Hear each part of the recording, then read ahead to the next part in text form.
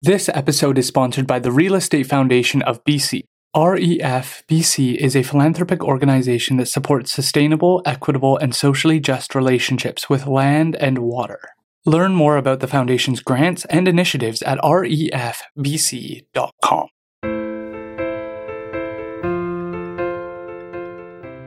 So my name is Dean Werk, and I am Indigenous, but not from here. I am the current vice president of the Stolo Business Association. And I've lived amongst the First Nations communities here in Chilliwack my entire life and rubbed shoulders and hung out with all my friends. And I would have to say that Stolo means people of the river. And I would say that in my life, I was a person of the river. Being that my grandfather had a farm on the Vedder River for 47 years. I got my first taste of fishing. My father was a sport fisherman. He liked to fish. I got taught how to fish. I spent a lot of time on the farm, my grandfather's farm on the Vedder River, and I was able to go to the river typically after chores, either with my father or to be able to go out the back of the yard and be able to fish where nobody was actually fishing in those days. You could walk for 3 or 4 miles and never see another person, and that would be hard to understand by what the Rotary Trail has done to the Vedder River now, and not in a bad way, just it's an alive place. I had an opportunity growing up to get the fishing instilled into my blood, basically from the Fraser River, the Vedder River, going to lakes and fishing in summertime when my parents had a little bit of holiday time, which wasn't a lot. And I think probably one of the biggest factors for me was knowing where our food came from when we were younger. I think people sometimes believe that everybody had money and that's the way it was. The world wasn't like that back then, and I'm only 58, but, fish for us was food for our family. And when we would go to the river, we would sport fish and catch these fish, but we would bring them back, and that was our Monday meal all the time. We would have salmon. And, we would have farm animals, or we would have chickens from the farm, or we would have beef that was from the farm, and Sunday was a roast day. And I actually probably didn't like salmon for a little while because we would have salmon on Monday, and then on Tuesday I would have a salmon sandwich in my lunch to go to school in. And then Tuesday night I would have salmon casserole, and didn't become very fond of that later on. And then I would have another salmon sandwich the next day at school. And probably Wednesday we would have salmon patties, which I still like today. So, to say that the fish and the food and the river is in my blood, I would have to say I am a person of the river. And although when most people look at me, they see me as maybe different, than our Indigenous people that are local here, our Stolo people. But I'm on the river, and I've been on the river for 52 years now. It's ingrained in me. It is the river runs through my blood, like the river runs through the mountains. I feel the river runs through my blood too, and all those things around the river too, the history, the culture, the pioneering, and to know that I can make a difference for the present and future generations, and knowing the people that I have met on my journey, being able to meet so many wonderful people, maybe some challenging people over the years that we've had not such good relationships with, but we've formed amazing relationships over a period of time. And the acceptance of being on the river, and maybe because I choose not to fish with a net, but I choose to fish with a rod and a reel as an Indigenous person, and promote my way of seeing things is through a tourism lens. And a lens of my own lens of how I grew up, sharing the things that I shared. And it's not that I haven't been out in a boat and been able to drift fish, because I have done that with other First Nations leaders in our territory here. It was more about a way that I had the ability to make that work in my world, things that I could share with the world, develop something that was never developed here. There was only, when I started in 1988, there was only a couple of fishing guides here. There was myself and Fred Elmer and Danny Hart. There was only a few of us. Nobody guided on these rivers. You know, I told that story when I was out on the river yesterday, and I said, in my first 2 years of guiding, you could not sell a sturgeon fishing trip. It was impossible. You couldn't not sell one. You couldn't even give one away. Because when people came here, that's all they thought of the Fraser River as is salmon fishing, or the Vedder River. It was salmon fishing. So people would get, you know, maybe their 1 Chinook a day or 2 Chinooks a day. And maybe in those days we didn't fish sockeye, so maybe a coho or something like that as a bonus fish. And at the end of an 8-hour tour, which didn't cost very much in those days, and we had tiny little boats, it was like, okay, well, maybe at the end of the day, you'd like to try sturgeon fishing. We have a really cool fishery here. It's called sturgeon fishing. And probably through my day of being with them, spending my 8 hours or 10 hours with the people, I probably talked about it a few times. Well, maybe you'd like to try it at the end of your day. And, no, we're good. And, well, maybe just an hour. I mean, I'm not going to charge you. I'm going to do this for free. And they're like, no, we got our salmon and we're really happy. So the evolution of things, you know, watching, you know, us move from our salmon stronghold here in the Fraser River and corridor, you know, the other tributaries, moving towards a shift of loss of, you know, run sizes, and the many things attributed to that, has made a shift. And we had to shift into and adapt our business to take on sturgeon fishing. So how are we going to market that to the world? Because really that was a fish that was known as, you know, a First Nations fish that was harvested. You know, they did a lot of ceremonial stuff. It fed their families. It was a commercial fishery for many years where they harvested fish, down, and they took them and they sold them down in Vancouver. And there was a commercial fishery at this turn of the century where they nearly devastated the population of the Fraser River sturgeon in the lower river from Mission down. It was terrible. So we had to evolve in the salmon crisis, and we had to adapt and figure out what were we going to do. And we began to market sturgeon fishing, and we still do salmon fishing trips, and we still do, you know, fly fishing trips and rafting trips for steelhead.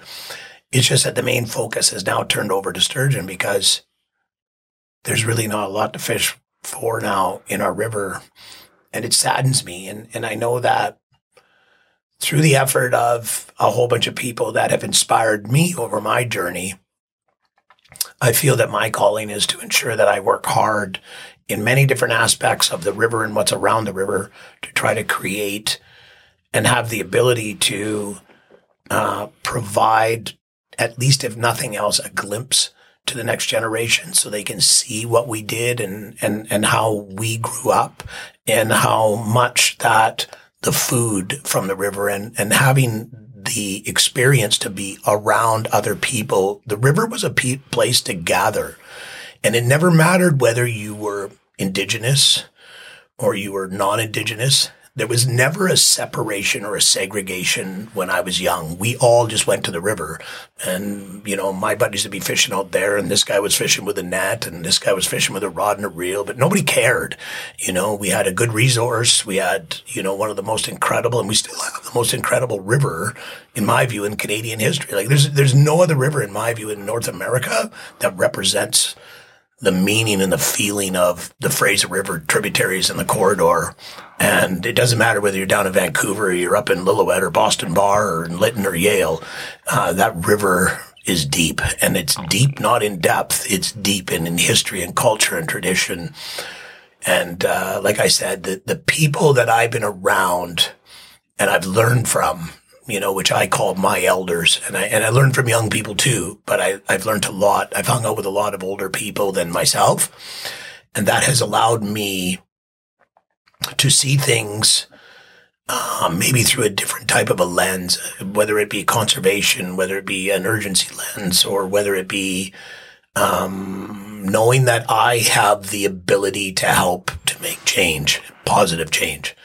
And, without making that effort, and feeling that inside what I feel when I'm doing good work, whether I'm cleaning a river up or whether I make a call that something's not right on the river and we need to report some riparian destruction. I feel that if I don't do this work, I'm carrying a big load of rocks in my backpack that I'm going to have trouble carrying around for the rest of my life.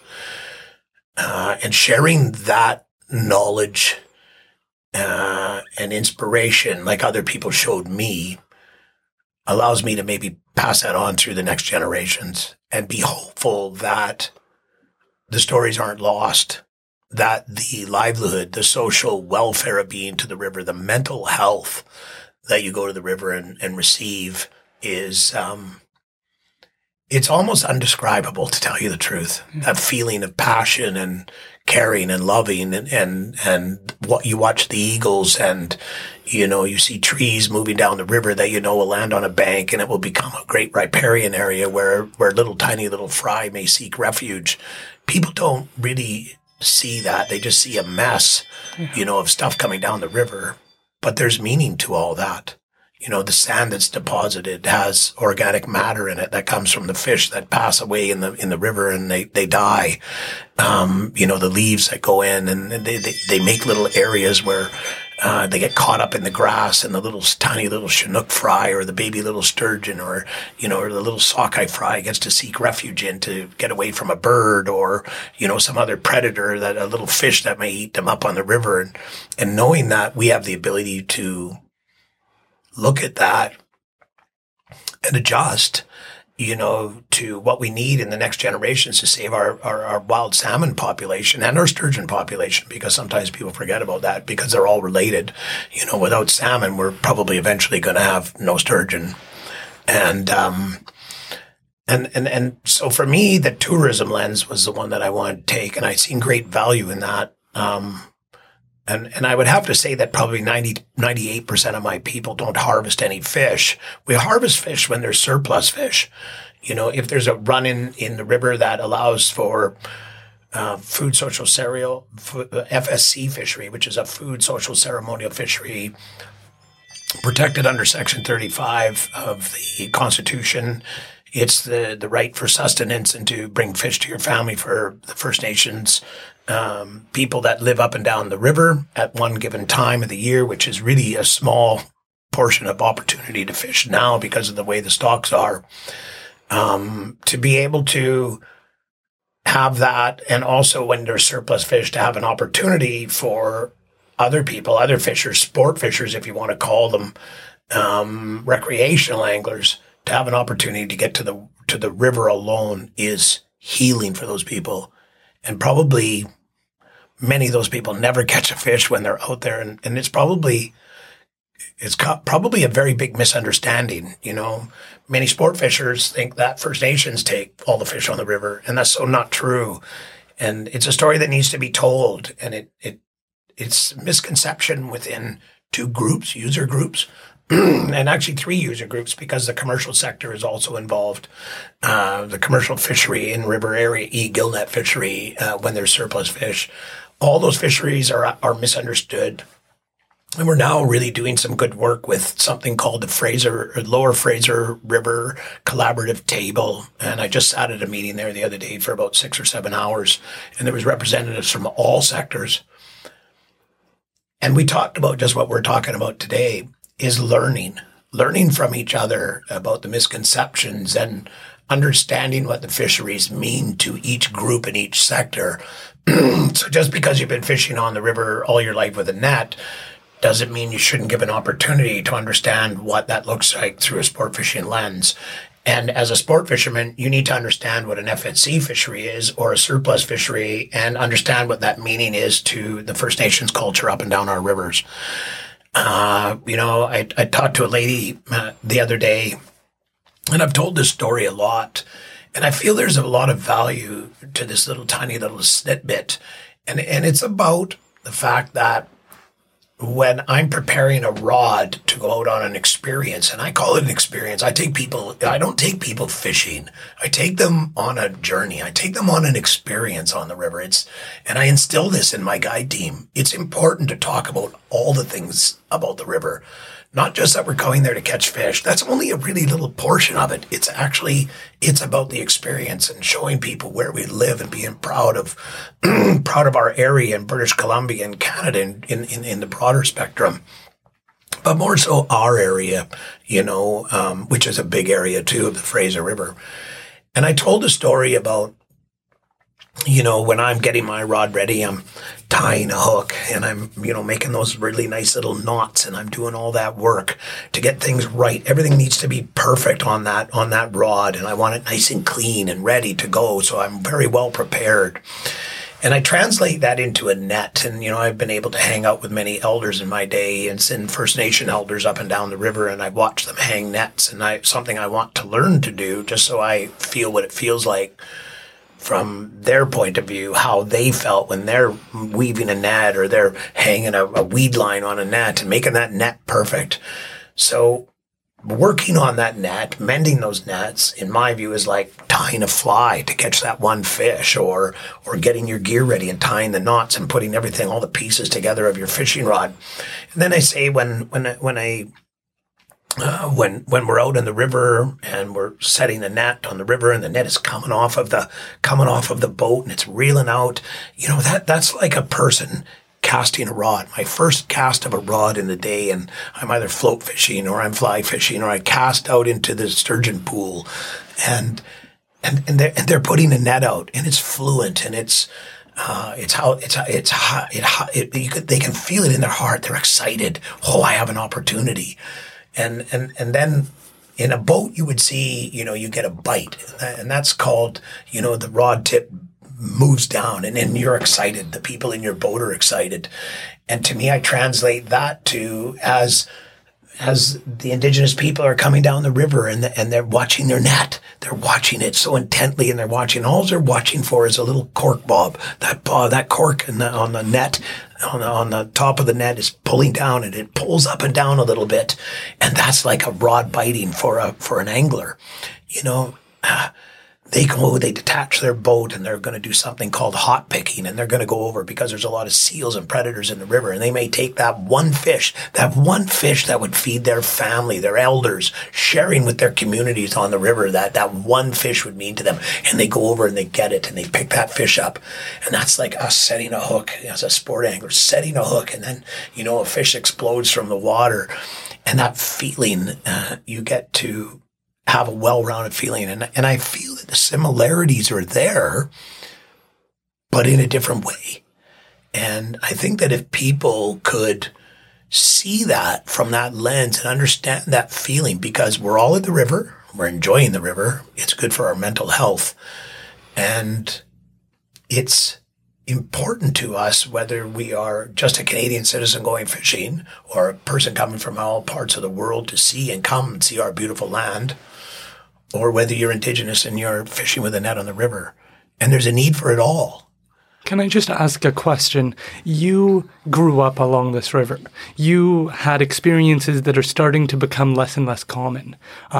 We hear more about mental health issues. There is a growing disconnect between people and the food that they eat. They don't know where it's from. And you're starting to see more people saying, I don't want to eat something if it's done in a factory farm or something like that. You're starting to see tensions kind of growing. What was it like to grow up and have the river be like a second home to you, where for so many now, it seems like they're so disconnected? Like, you have a unique experience, and I'm just interested if you could tell us a bit more about that. Yeah, well, I'm lucky because, like I said earlier, I had an opportunity very close to my grandfather and spent all my time on the Vedder River, and then of course my experiences on the Fraser River and being introduced to that, and at a young age, my father let me, take a little tiny little boat on the Fraser River. I mean, it must have been crazy letting me do that, but it's what I wanted to do. And sports took me really away from the river and fishing because, I played some pretty high level sports and it was aggressive. And then, my early 20s, I went to Alberta for a couple of years to make some money and come home and come back home. I missed this place really bad. And I said, what can I do here? And it wasn't easy to do the journey of creating a sport fishing guide company, which really hadn't been done here. We were pioneers. We took something. So later on, was so attracted to the river, I could never stay off the river. And the Fraser River became my absolute home. Like I really just lived, eat, and breathe that river nonstop. And knowing about, I think we were so young then that we didn't even understand what we could be sitting on as far as, historic tragedies of the river. How we would ever see a demise of things like wild salmon. And having that feeling of now, fast forward and real, I'm 58 now, and I started this business in my early 20s. And the feeling now of what we have to lose, the disconnect, to the youth. For me, it's about watching, the youth and putting the youth back to the water and letting the youth be a part of helping us for a better future. Modernization, electronics, technology changes things for the youth today, and parents have a responsibility and elders have a responsibility of passing on traditions and knowledge. And if we're not careful, the way I see things now, to get the young people involved in the rivers, the land, even just being with people socially, we are going to be a weird culture, in my view, a different culture, evolve into something sad in the future. So if we can rewind, and I think COVID did a little of this, you couldn't buy a canning jar almost anywhere. You could never find any, wide mouth jars, lids, they were impossible. People always told me, hey, do you know anywhere you can get some lids? No. So you see a lot more people moving backwards. So we're rewinding a little bit. And that's where the importance of things like wild salmon come in. It's funny that you talk about the food. I was at an event the other day, and there was some salmon. It was on a little bagely guy cut out. And I was like, oh, do we know if that's wild salmon? And nobody really had an answer. I mean, I seen some people putting it on their plates. But there was a lady there that I knew really well, and she took my piece and put it on her plate. Because of the unknown, I didn't want to eat that, because I've only ever ate wild fish in my life, whether it be a trout or an hooligan from the river at this time of the year, or it be a wild salmon, or back in the day when I was allowed to have a little piece of somebody had harvested a sturgeon when it was allowed to harvest back in the day, and somebody would give me a little piece and I would cook it up, and, so I could feel the river. So I think that COVID, although there's so much bad and sadness from COVID, and it was a terrible loss for my business in tourism for, over 2 years. And I think I'm going to see a residual loss for probably maybe another 5 years more. It probably could be a 5 to 10 year, residual loss. It gave us the ability to rewind and have the ability to maybe possibly learn to reconnect. And reconnection would mean maybe the young are seeing it a little more, and it's a little bit more firsthand in their families as they're growing up. My parents are canning. My parents are planting a garden. My parents are being more responsible with the food that they give me now. And although the world is really fast-paced, I think it's something that we really need to consider and move back towards. That would give the importance of riparian areas. That would give the importance to protection of our river corridors. And the youth will be the ones that move this forward. They're the ones that have the ability through the teachings and the lessons given by elders, whether it's parents or grandparents or great-grandparents, if they're lucky enough to have them in their lives, to talk about the old and move forward to the present and say, we have the absolute ability to change what the world will look like in 20 to 40 years, and to protect what needs to be protected, and make priority gathering and being with people again, and not being so separated or segregated. And I think that would change a lot of things myself. I agree. I think of when I was growing up, and it kind of reminds me of your salmon story of eating salmon so many days. My mother was part of the 60 Scoop, and she's got a disability, which means that she struggles with recipes. She's not. She would buy all this amazing food, but she would struggle to utilize the celery or the carrots, and so we'd end up eating the same sort of meals each day. And I look at that now, and I'm grateful for it. But during that time, I was so frustrated by it. And I feel like there's a certain amount of struggle you want when you're growing up, a certain amount of challenge, a certain amount of adversity that kind of helps you form, that you look back on with a certain level of gratefulness. And it seems like that's the same for you. During that time, it was can I get something else than salmon? But now you look back and you go well, this was what my family was doing to support me. And this is how we lived, and this is how we survived. And it feels like, while we do still have struggle, it doesn't seem like it's got that same maybe positive element to it where it's my grandmother, who survived the Great Depression, really appreciated food, and she understood if it's the expiration date, she's going a few days past. She had that gratefulness for it, and there were certain foods that she started to make and became standard because she knew how to conserve her food. It seems like that's something we're maybe missing right now. It feels like we don't have that same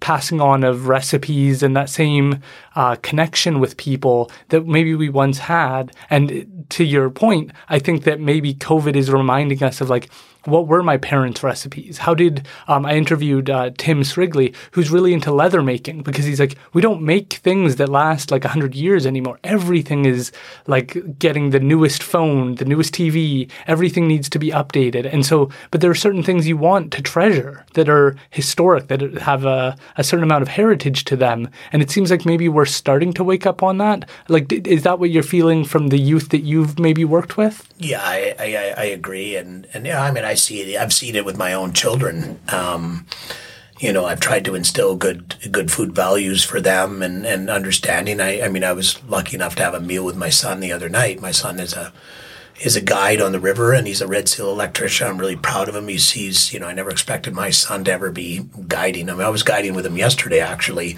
and he caught more fish than me yesterday. I might have caught bigger fish than him, but he caught more fish. But I know he's telling good stories out there, and I was able to share a meal with him, and I took the time when the kids grew up, and I had a couple of divorces before I was 30, so my life was pretty challenged. But I really spent a lot of time trying to create and develop good relationships with my kids, and work hard to be there for them as much as I could. With the life I was leading at the time, growing a business and working and trying to make ends meet and support them and be there for them. But I shared a meal with my son, and my son's a great cook. My daughters are actually all great cooks. And we didn't ever eat processed food in their lives. So that was instilled in them as a value, and we still do that today. And it's positive to me to see that nobody's putting. My son wouldn't even own a microwave. I don't have a microwave in my canyon house. We don't do that. We cook our food every day. And we try to get good, wholesome food. I mean, it's not that everything is perfect, but we try to live from the land. My first traditional meal, if I was lucky enough to get a few hooligans, I would have my meal that I would have would be 6 little hooligans, breaded and all whole in their entirety. I don't clean them or anything. I just cook them up, and like they do traditionally within the communities along the river, and stinging nettles that I harvest off my property right up in the canyon, and I take the tops off the stinging nettles and soak them, and then I put them into the frying pan with garlic and onion, and the nutrient value is probably about 20 times over the load of something like spinach. And then, wow. I would pick a few morel mushrooms. So river hooligans, stinging nettles, morel mushrooms. And no, I don't eat that every day, but to be able to share that and my family see that I do that, it gives them the ability to think about the good food, where our food comes from. And again, that whole COVID thing, I feel is going to reload the opportunity. And it's only an opportunity. Doesn't mean it's going to happen, but we have the opportunity to change the outcome of the future. So if we want to go backwards, and we want to say we should try to do some more stuff from the land. We should plant more gardens. We should gather at the river, gather together, learn, teach, pass down these recipes, and cook together as families. Like, spend the time to give good meaning and value to the next generations. Because, to me, when I grew up, going out for a meal out, it was like an absolute rarity. Like, you had to pass school for the year and you got to go out somewhere. Like, a really big deal would be to go get a whistle dog down at Dog and Suds. Like, that's a really big deal in a root beer. There was none of that, because really, on the most part, people struggled in the 80s and the 70s, and, there wasn't a lot of money around. You lived. That's how you lived. And we've moved so far away from that now that it's hard for me to even watch sometimes what actually goes on. And I think understanding where your food comes from, looking towards a future of being responsible and accountable, making our governments accountable and responsible for how they look after our wild salmon and fish and all of our animals, managing in British Columbia, our forest, our trees, our rivers, our resources. I think that would be a great job for the elders to teach the youth as well, because I think we're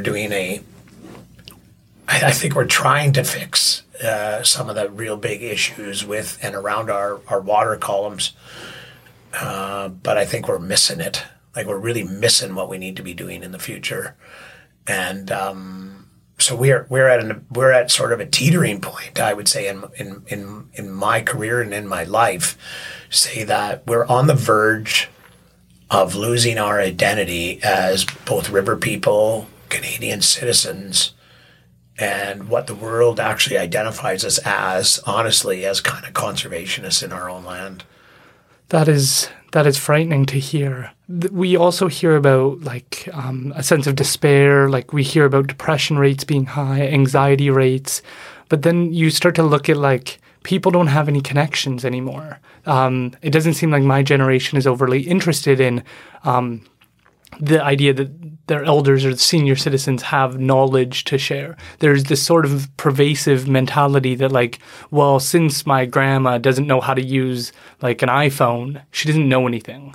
She doesn't have any information to share with me. And I think that that's, of course, a mistake. And people like Eddie Gardner and Brian Minter really show the wisdom that can exist. But we often sort of put wisdom to the side for intelligence. And we look to perhaps the Elon Musks or the Jeff Bezos and go, well, they're intelligent. They know how to build things. And so they must know everything. And then you look at their relationships, and they don't have great relationships with their spouses. And so there's knowledge to be gained from learning where your food comes from and having that connection. And when you have a prepackaged meal that you can pick up from Save on Foods for $5, sure, there's a convenience element, but there's a lack of connection. And then your whole life starts to become texting people rather than seeing them in person, and having food that you don't know where it's from or who made it. And you can maybe live off the fumes for a while, but there's something about looking perhaps at the stars when you've just finished a day of fishing, the fresh air on your face,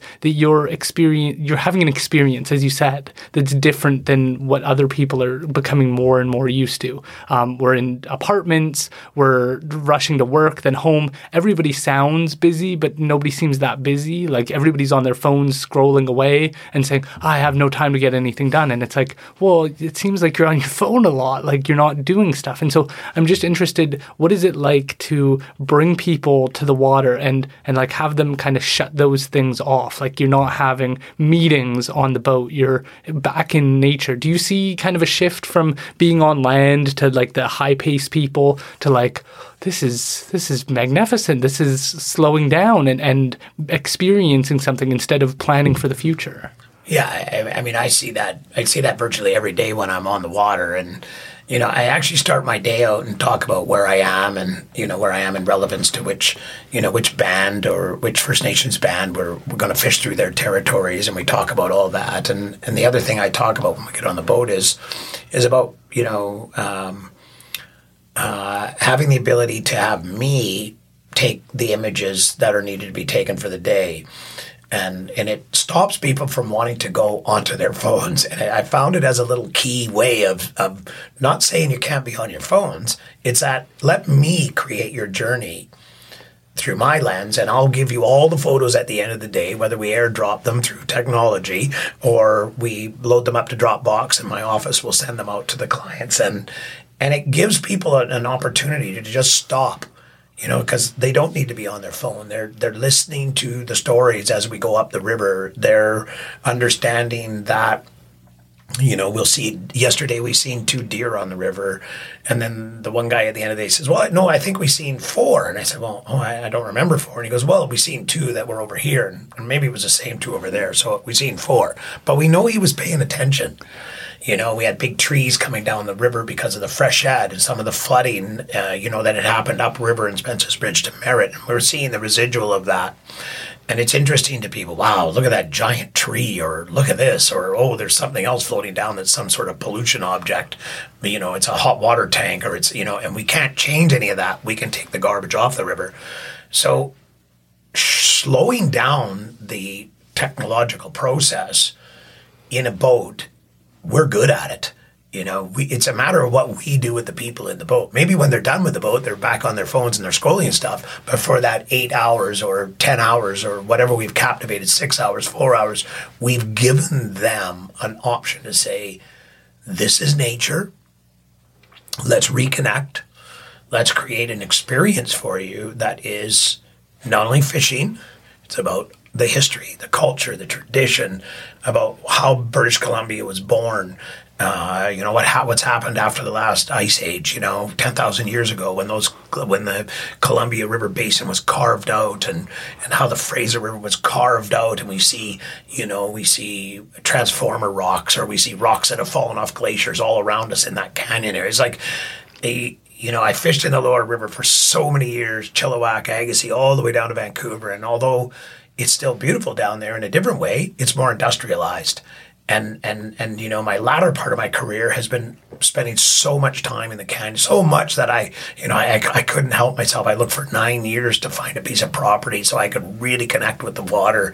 And I was lucky enough to find these 3 acres on this road where there's no lights. The only noise pollution would be the trains, when you hear that. But, that's part of our history too, is the way trains travel through that canyon period and areas. Moving valuable things that needed to be moved across Canada. That was the part of the evolution.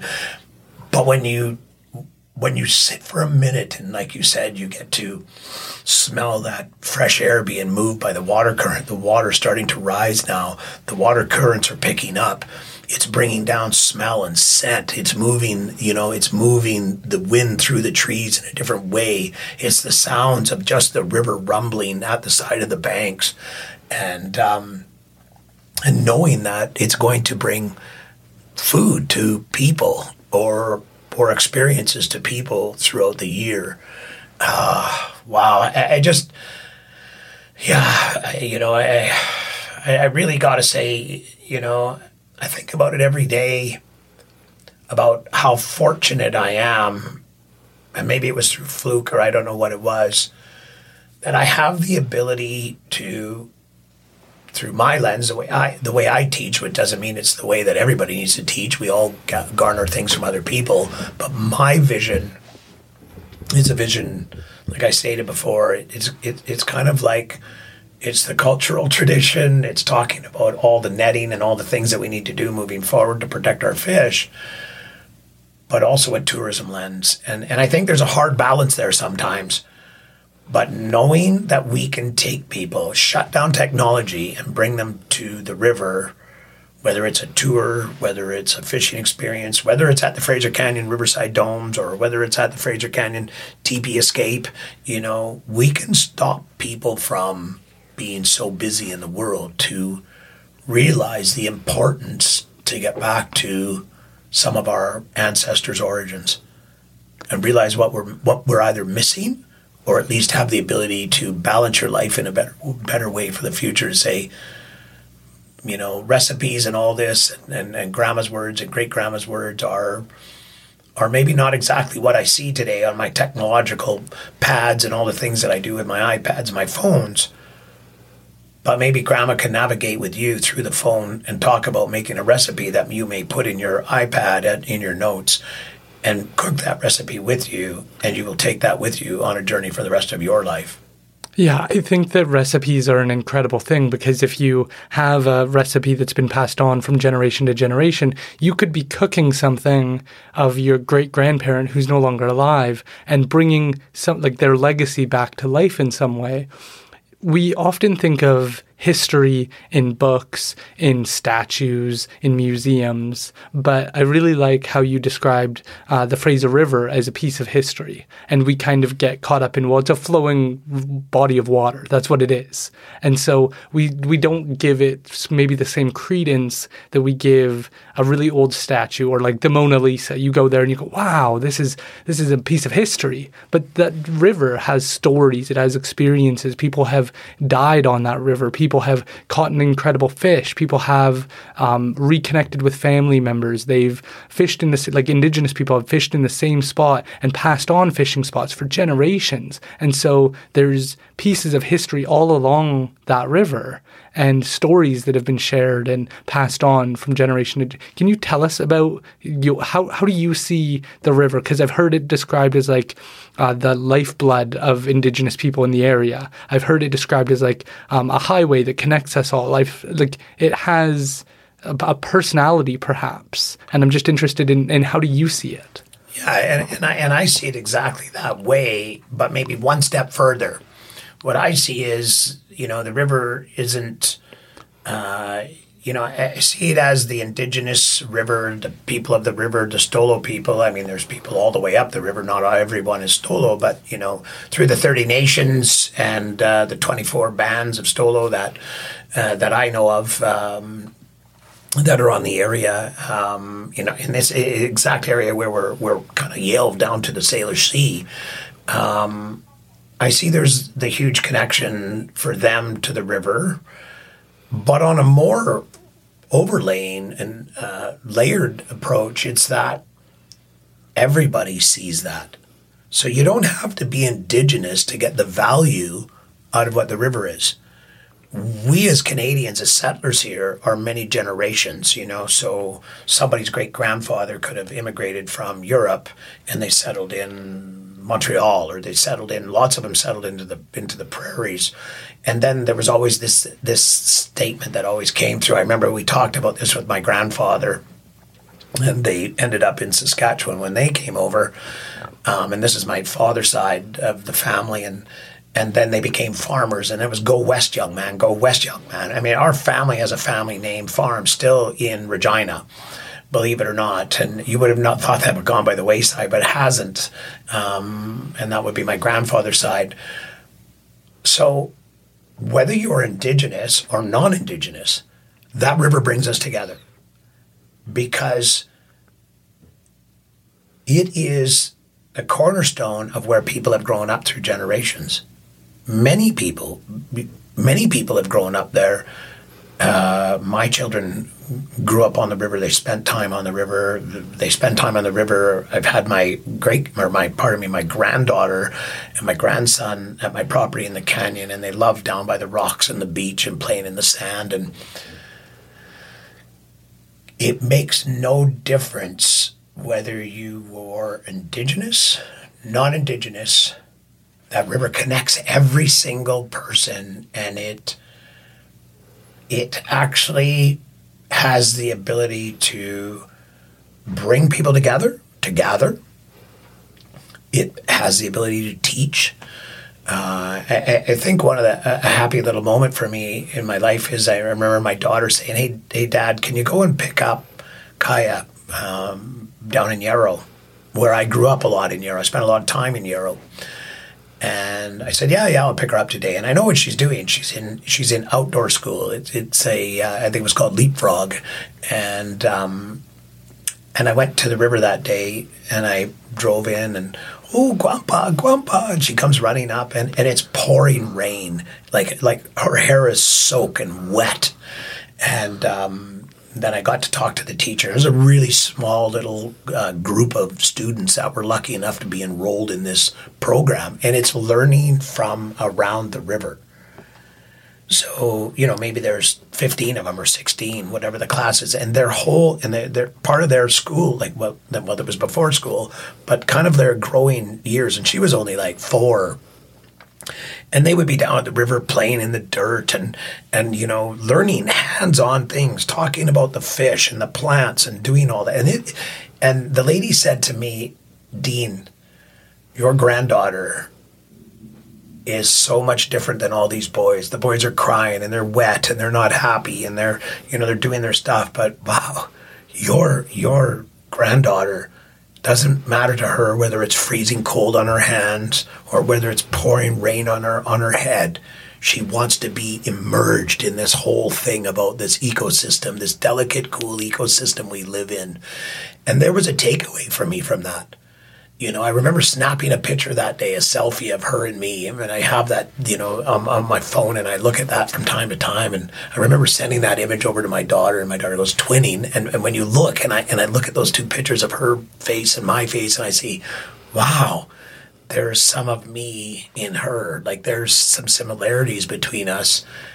And knowing that she was on the river, learning and educating at such a young age that really I had nothing to do with, but I was on that same river in that same area when I was a little boy, is the connection that I take away from that, and knowing the value, the true value in what was passed on directly or indirectly. But my daughter has also the vision that it's important that the children are connected to the land and what evolves from and around the river.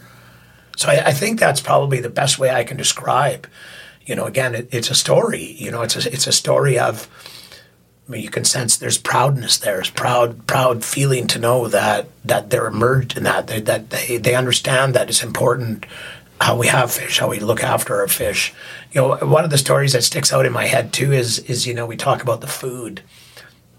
And growing up, my grandmother was sick, and my other grandmother from my other side of my family. That's all my indigenous side of my family. My grandmother was in Yarrow, and my grandmother got ill. My grandma was 97, and my aunt said, Grandma's going into the hospital tonight. She's just not good.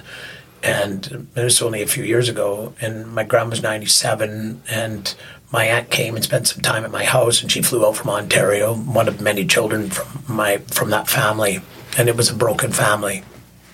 And I cooked some salmon that night. I took some salmon out, and I thought, I'm going to take my grandma some salmon. My grandma loves salmon, and I cooked a little tiny tail section that I had in the freezer of I think it was a Chinook salmon, and it was a small one. It's a little bit mellow, a little bit more mellow of a flavor than it is for a sockeye, which is a little more bold. And I got to went to the hospital that night, and I got to visit with my grandma. We didn't know how she was going to do, and my aunt was staying with her all night. And I brought the salmon in. I said, Grandma, I brought some salmon in for you. Oh, it's so nice of you, and one thing and next. And my aunt said, don't be offended if Grandma doesn't eat that. And although she would be really, happy to know that you brought her a piece of this salmon, in the morning, my aunt phoned me and she said, sometime through the night when I fell asleep. And then I looked on the side there where the salmon was sitting, and all that salmon was gone. And my grandmother said to her that, it was one of the happiest meals that she had, thinking about where that fish had come from and knowing that, because some of my uncles and people had fished, as I was growing up, and took me to the river at times. And her getting that piece before her final resting time gave her an opportunity to have that last taste of that salmon. And I know that's the last time she ever got to taste some wild salmon. And that's meaningful to me. That's so beautiful. And I'm just interested to understand, we have this idea of legacies, but we don't really talk about them as much. I don't hear people, like you used to have like third generation welders or blacksmiths, or that used to be a thing. And it seems like it's less so. Often children go and do whatever they want. But in both of those moments, there was a moment where you knew that you were making sure that you gave your grandma her last opportunity to experience that and have that connection.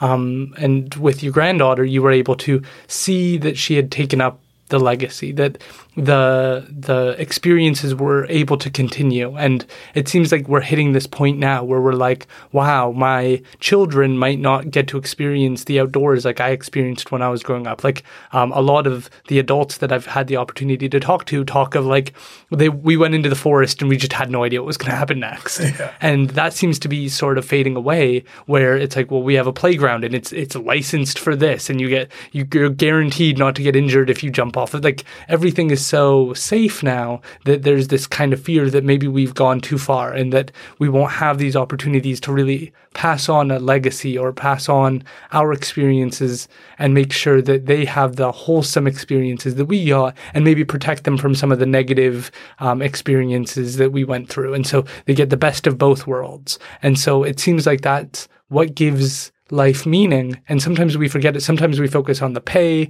Sometimes we focus on the career aspirations that I want to move up in this company, whatever it looks like. But we forget about the role of kind of developing a person and giving them a holistic understanding of how the world is, from understanding the fish to the wildlife and how the ecosystem functions.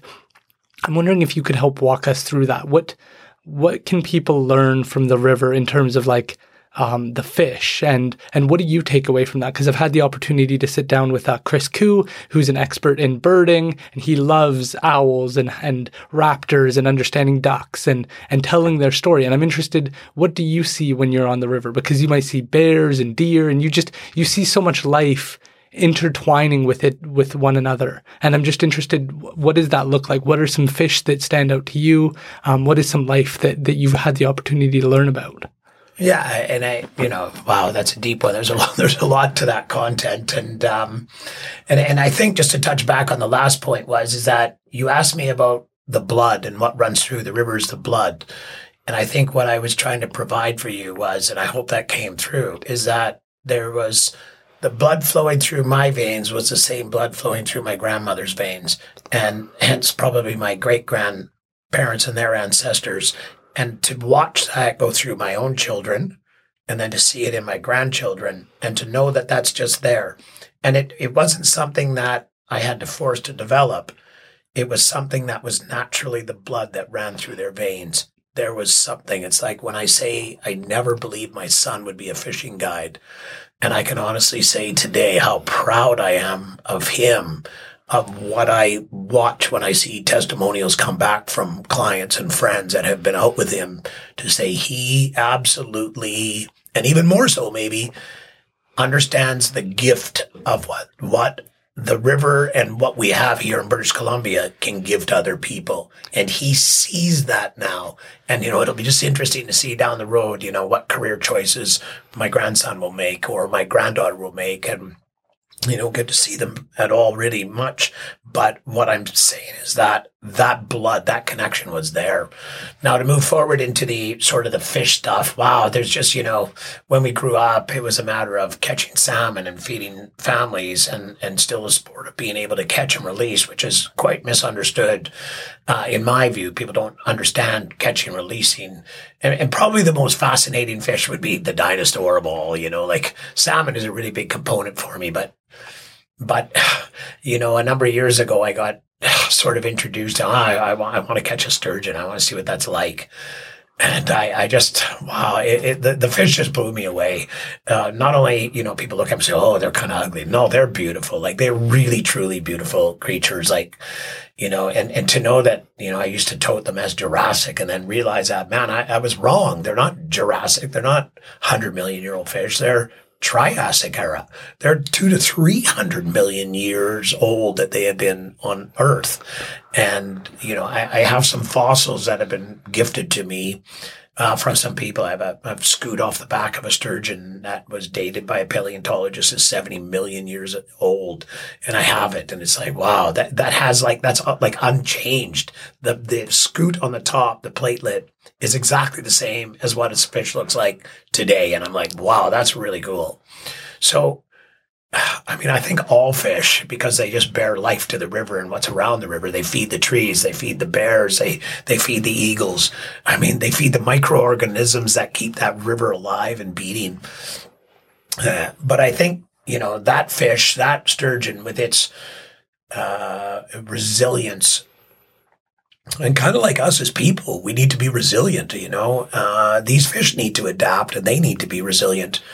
They're perfectly designed. They're aerodynamic. They have sensory parts on their bodies, ampullae larynxini, that, people think they see the bait. They don't see the bait. They can't see the bait. Their eyes are little tiny, little golden eyes to a larger body mass than what it is. So, how do they find food? Well, electromagnetic field that's given off by a little tiny piece of bait, and we're fishing in a giant river, and you throw out a little tiny little bait, and these fish forage and they find it in amongst this, rocky corridor and stuff. And even that just amazes me how you can do that. And then moving forward, we had a die-off of a whole bunch of sturgeon in the river in 1994, and I became really, really great friends with the biologist who looked after those fish, who was there doing the necropsies and looking after cutting them open and the hands-on, what happened to these fish. And they were big, 34 fish between 8 and 12 feet or something. It was a real sad time. 8 and 12 feet. Yes. So bigger than a person, way bigger than a person. Way bigger than a person. Fish that were, upwards of some of the bigger fish would have been upwards of 1,000 pounds that he sampled. Dr. Marvin Rosenau, I've been lucky enough to spend a lot of time with him. Gotta say, he's one of my truly best friends. And, he comes at everything from me in a really big, unbelievable science-based area. And I come to him as Dean, the fishing guy who has on-water experiences, and he learned so much, that guy. And I've learned so much from him, from a technical, scientific part of these fish and of all fish on the river, but that fish in particular. And him and I do sampling days. We take out, I volunteer. I donate a bunch of days to the Fish and Wildlife Program. He was the sturgeon biologist for British Columbia from, I think, 1993 to 2001. And then he took a job and a position at BCIT as a Fish Wildlife Rec program instructor. So he does the 2-year program there. And then there's a graduate program that Dr. Ken Ashley does. Anyway, so what we see is the ability to educate through fish and fishing experiences. So I donate a bunch of days to BCIT every year. I took out the second-year students for winter limnology on Mill Lake, as well as the graduate students. And then I had the opportunity. Winter limnology?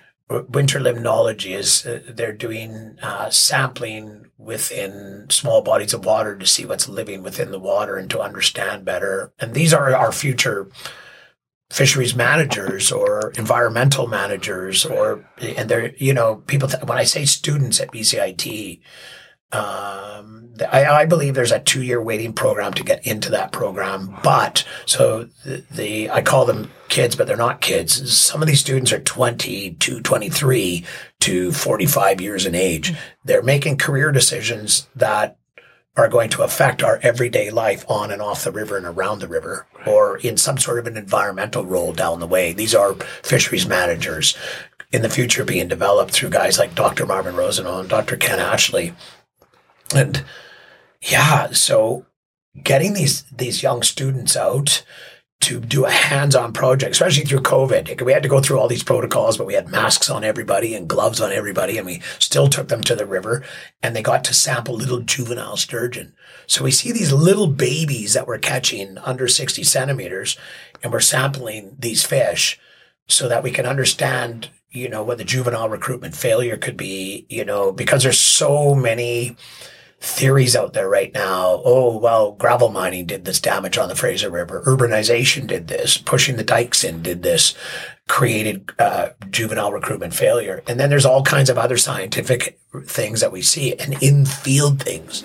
which is like you catch a sturgeon and you could do a stomach sample of that fish and realize that big sturgeon is a cannibal and is eating the small sturgeon. And maybe like a giant tree sends out, millions of little seeds, but then that giant tree overshadows those seeds so they can't grow, is nature's way of the big, strong tree surviving and all the babies not. There's this weird balance in nature that just because it's a tree doesn't mean the same thing couldn't happen with a sturgeon. So maybe a lot of sturgeon are being missing, a lot of small little sturgeon, because maybe our salmon crisis has put us into a realm of maybe the fish are a little hungry and maybe they need to supplement because we don't have as many salmon and they're not being given as many nutrients as maybe they need. So now maybe they're looking at eating their own.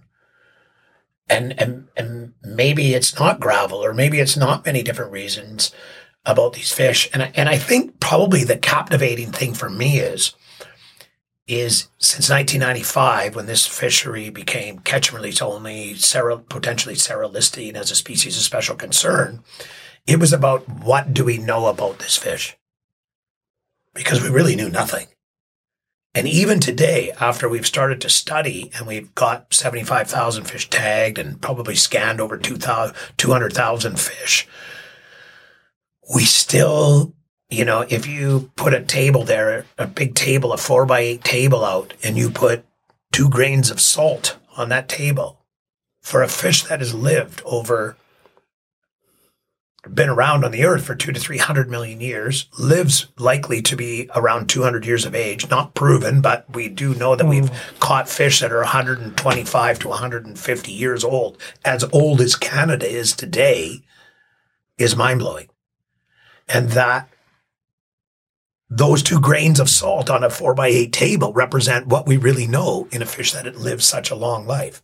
That is so crazy, because we get into this mindset, like from somebody who's not a fisherman, not a birder, not a bee expert. I sit down with people like yourself and I expect most of the answers. And so, but each time it's like, we only know so little, but we can do so much in a day. Like we go grocery shopping and everything's priced out the way we expect it to. The lights work, the internet works, everything works, so that we get kind of like, well, then we know stuff. We must know stuff because everything works and everything's reliable and we get heat and we have plumbing and we have all these great things that I think there's a certain arrogance that we start to develop and feel that we understand, and that if we can name it, if we can say great sturgeon, then we know about it. And it's like, well, we know so little about it. And I think that we need to be reminded of that. We need, light pollution is a real problem because we can forget that we're like hurtling through space,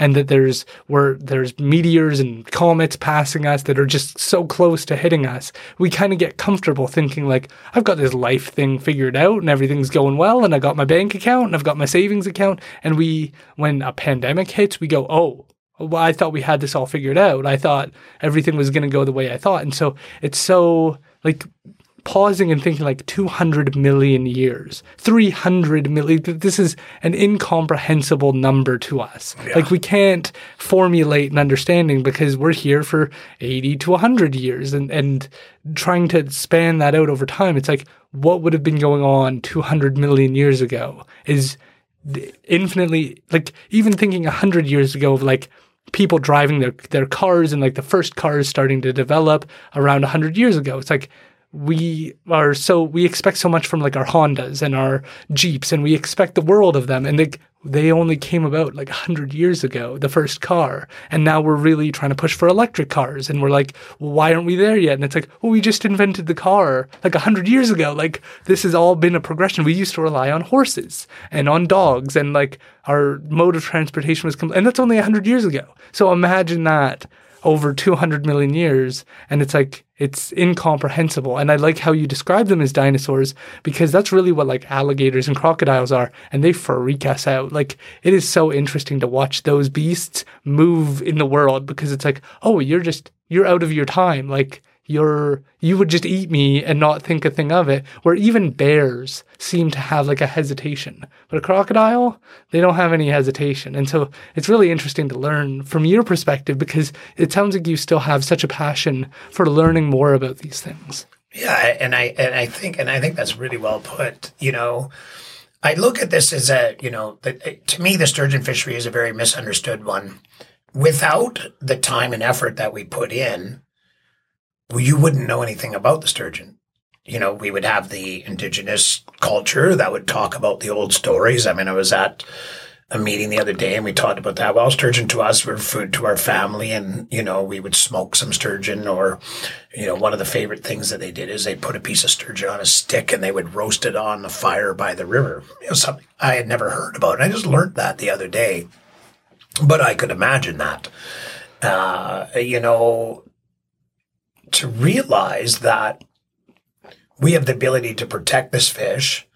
More importantly, that if you drove to the river, or the youth of the river, or older people going to the river, because of the coloration of the Fraser River, and it's not clear and green and you can see down 30 feet, the majority of the river during the year is turbid.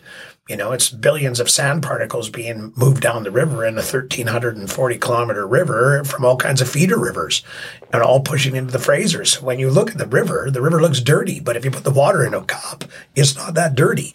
But it's the refraction of the light to the sand particles that are being moved down the water. So now, in the last 5 years, I see the river as a dirty river almost 10 months out of the year. Whether that's likely, that's all from and I'm not depicting any industry. I'm just saying, pine beetle and logging near the river corridors has caused water to rush down into the rivers at a faster rate, which causes rivers and small feeding streams to beef up and create dirtiness into the water. It's just sediment. Whoa. So what happens is that you or anyone else, they're not going to just go to the river and see a sturgeon. They're not even going to know really about a sturgeon, because they think of the river as salmon and fish and those type of fish. And that's why I think it's so interesting. When we get to share that, whether it's in a documentary like The Heart of the Fraser, and we talk about sturgeon and rearing habitat and the healthiness of the river and the ecosystem, or whether we get to take a student out, or a grandpa and a mom and a daughter, out fishing 3 generations of people coming to fish, we then get the ability to talk about where we are, and we get the ability to show them, whether it's a little tiny sturgeon, we get to show them the science, what we're learning. We get to talk about what we're learning from all the different sizes of the fish. And we can help people to understand that without coming and using something like we do, like my business, Great River Fishing, is to be able to take people out and provide this experience. The likelihood of people doing this is not possible. Because it's not like you go to the river and you can just throw in a line and you're going to catch the sturgeon. The likelihood is that isn't going to happen. So we, through our ability, through our capacity and our lenses, we get to show people a whole nother aspect of why science and data becomes really imperative to learning. And it's not that we want to catch and release these fish. They're the most resilient fish in my view, on the planet. Really? They're, in my view, they're left unharmed. Yes, we catch and release them. Yes, we do. But trust me, we love these fish. We kiss them. We, we keep them watered. We have even changed all of our principles in the way that we do things from when I roll back and I first started sturgeon fishing. Things have changed. They've evolved. We've better handling practices. We're developing a film right now about really good handling practices so that we can share that with the world and anglers that are coming to our area that are doing it on their own. We can share that ability. And how do we learn? We learn because we took the time. I'm lucky enough to be a pioneer in the evolution of sturgeon fishing. And there's no way to learn without doing. And people could say, well, you just leave all those fish alone. But how are we going to know about age and growth and science and stuff? So if the fish don't have any more food and they're going to die off, wouldn't we want to know about that? Wouldn't we want to know that we can change the outcome by giving them better habitat, by giving them the ability to remove fish farms from the Pacific Ocean, and say that we need to have more fish moving back into our corridors of the Fraser River. Well, we lose a lot of fish in Discovery Bay or in the archipelago, and we lose all these fish coming up because they're being attacked by sea lice. And we need to go back to those roots and say, we need these fish so our sturgeon can survive. What's sea lice? Sea lice is something that's dropped off, or it attaches to, and it's very prevalent around fish farms in the ocean. Wow. And there's ways that they try to diffuse that with chemicals and this and that to get that off. But our little baby salmon, our smolts, and our larger salmon typically can fight off the sea lice. But as you are going through the migratory routes, as these fish go from the Fraser River all the way out to the ocean, they go off to Mystery Land and they go all over the place and they feed and they grow, and they're either coming back every 2 years or 4 years or 5 years, these salmon. Sorry, can you walk us through that as well? That wrinkles my brain. Well, yeah, so when our salmon runs come to the Fraser River, they travel. Many of our salmon, some of the sockeye salmon will go as far as Stewart Lake.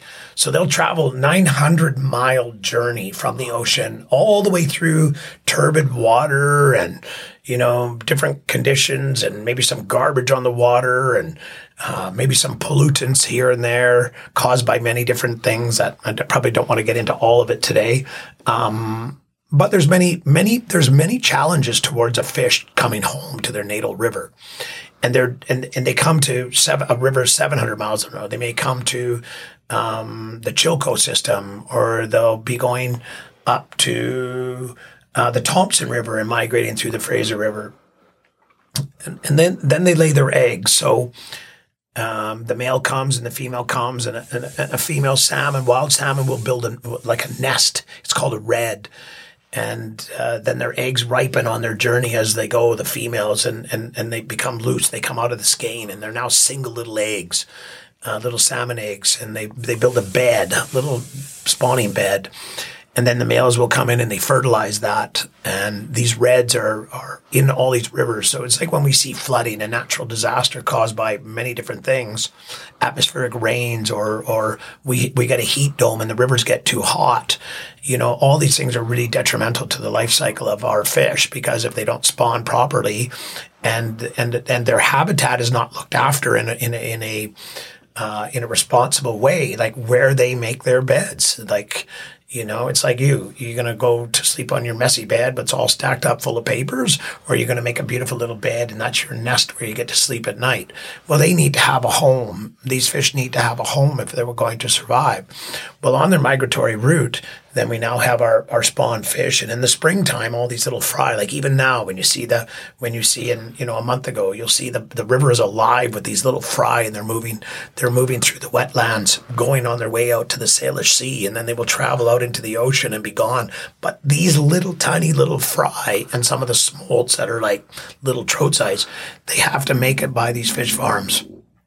And it's probably one of the strongest messages I could say. The Cohen Inquiry identified 75 different things that we could do to save salmon in the Fraser River. And one of the most important things was, I think it's number 19, if I'm not mistaken, the 75 recommendations, and is to remove all salmon farms from the ocean, the Pacific Ocean, all Atlantic salmon farms. And I'm not against jobs and having jobs. What I'm more so saying is that if we give these fish a proper chance, we have to take some of the things out of the equation. You can't have a salmon, and never mind all the viruses, because the virus is a really big scientific thing, and it's so big that we can't even get involved in from the effluent coming from these fish farms. It's that if we don't do what has been recommended to us, that has cost the taxpayers millions and millions and millions of dollars, then both the federal and the provincial government are being irresponsible with a publicly owned resource. Okay, that publicly owned resource is also owned by First Nations as well as non-Indigenous people. As a Canadian citizen, period, you have a right to a publicly owned resource.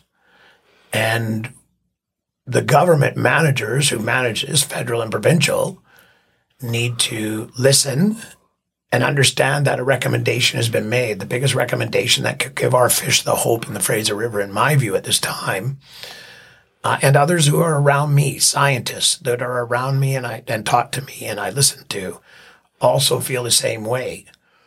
Providing an opportunity for our fries and our smolts to come home safely and have against a journey that's in these rivers already gives them a chance that we can be resilient and they can be resilient and they can change and have an opportunity to flourish again in our rivers.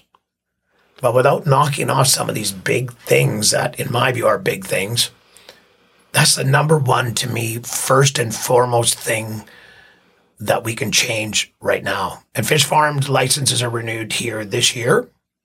I know my good friend Eddie Gardner would be right here beside me holding my hand, and we'd be hugging each other saying, yeah, wild salmon forever, just like the hoodie I'm wearing today. Can you actually tell us about that? Well, this is their design and their art, and I'm a big supporter, like you are, of the Wild Salmon Defenders Alliance. And I met Eddie a number of years ago, and I took the time to understand about our fish and the importance of the fish to all of us, Indigenous and non-Indigenous, to the people of the world, wild fish.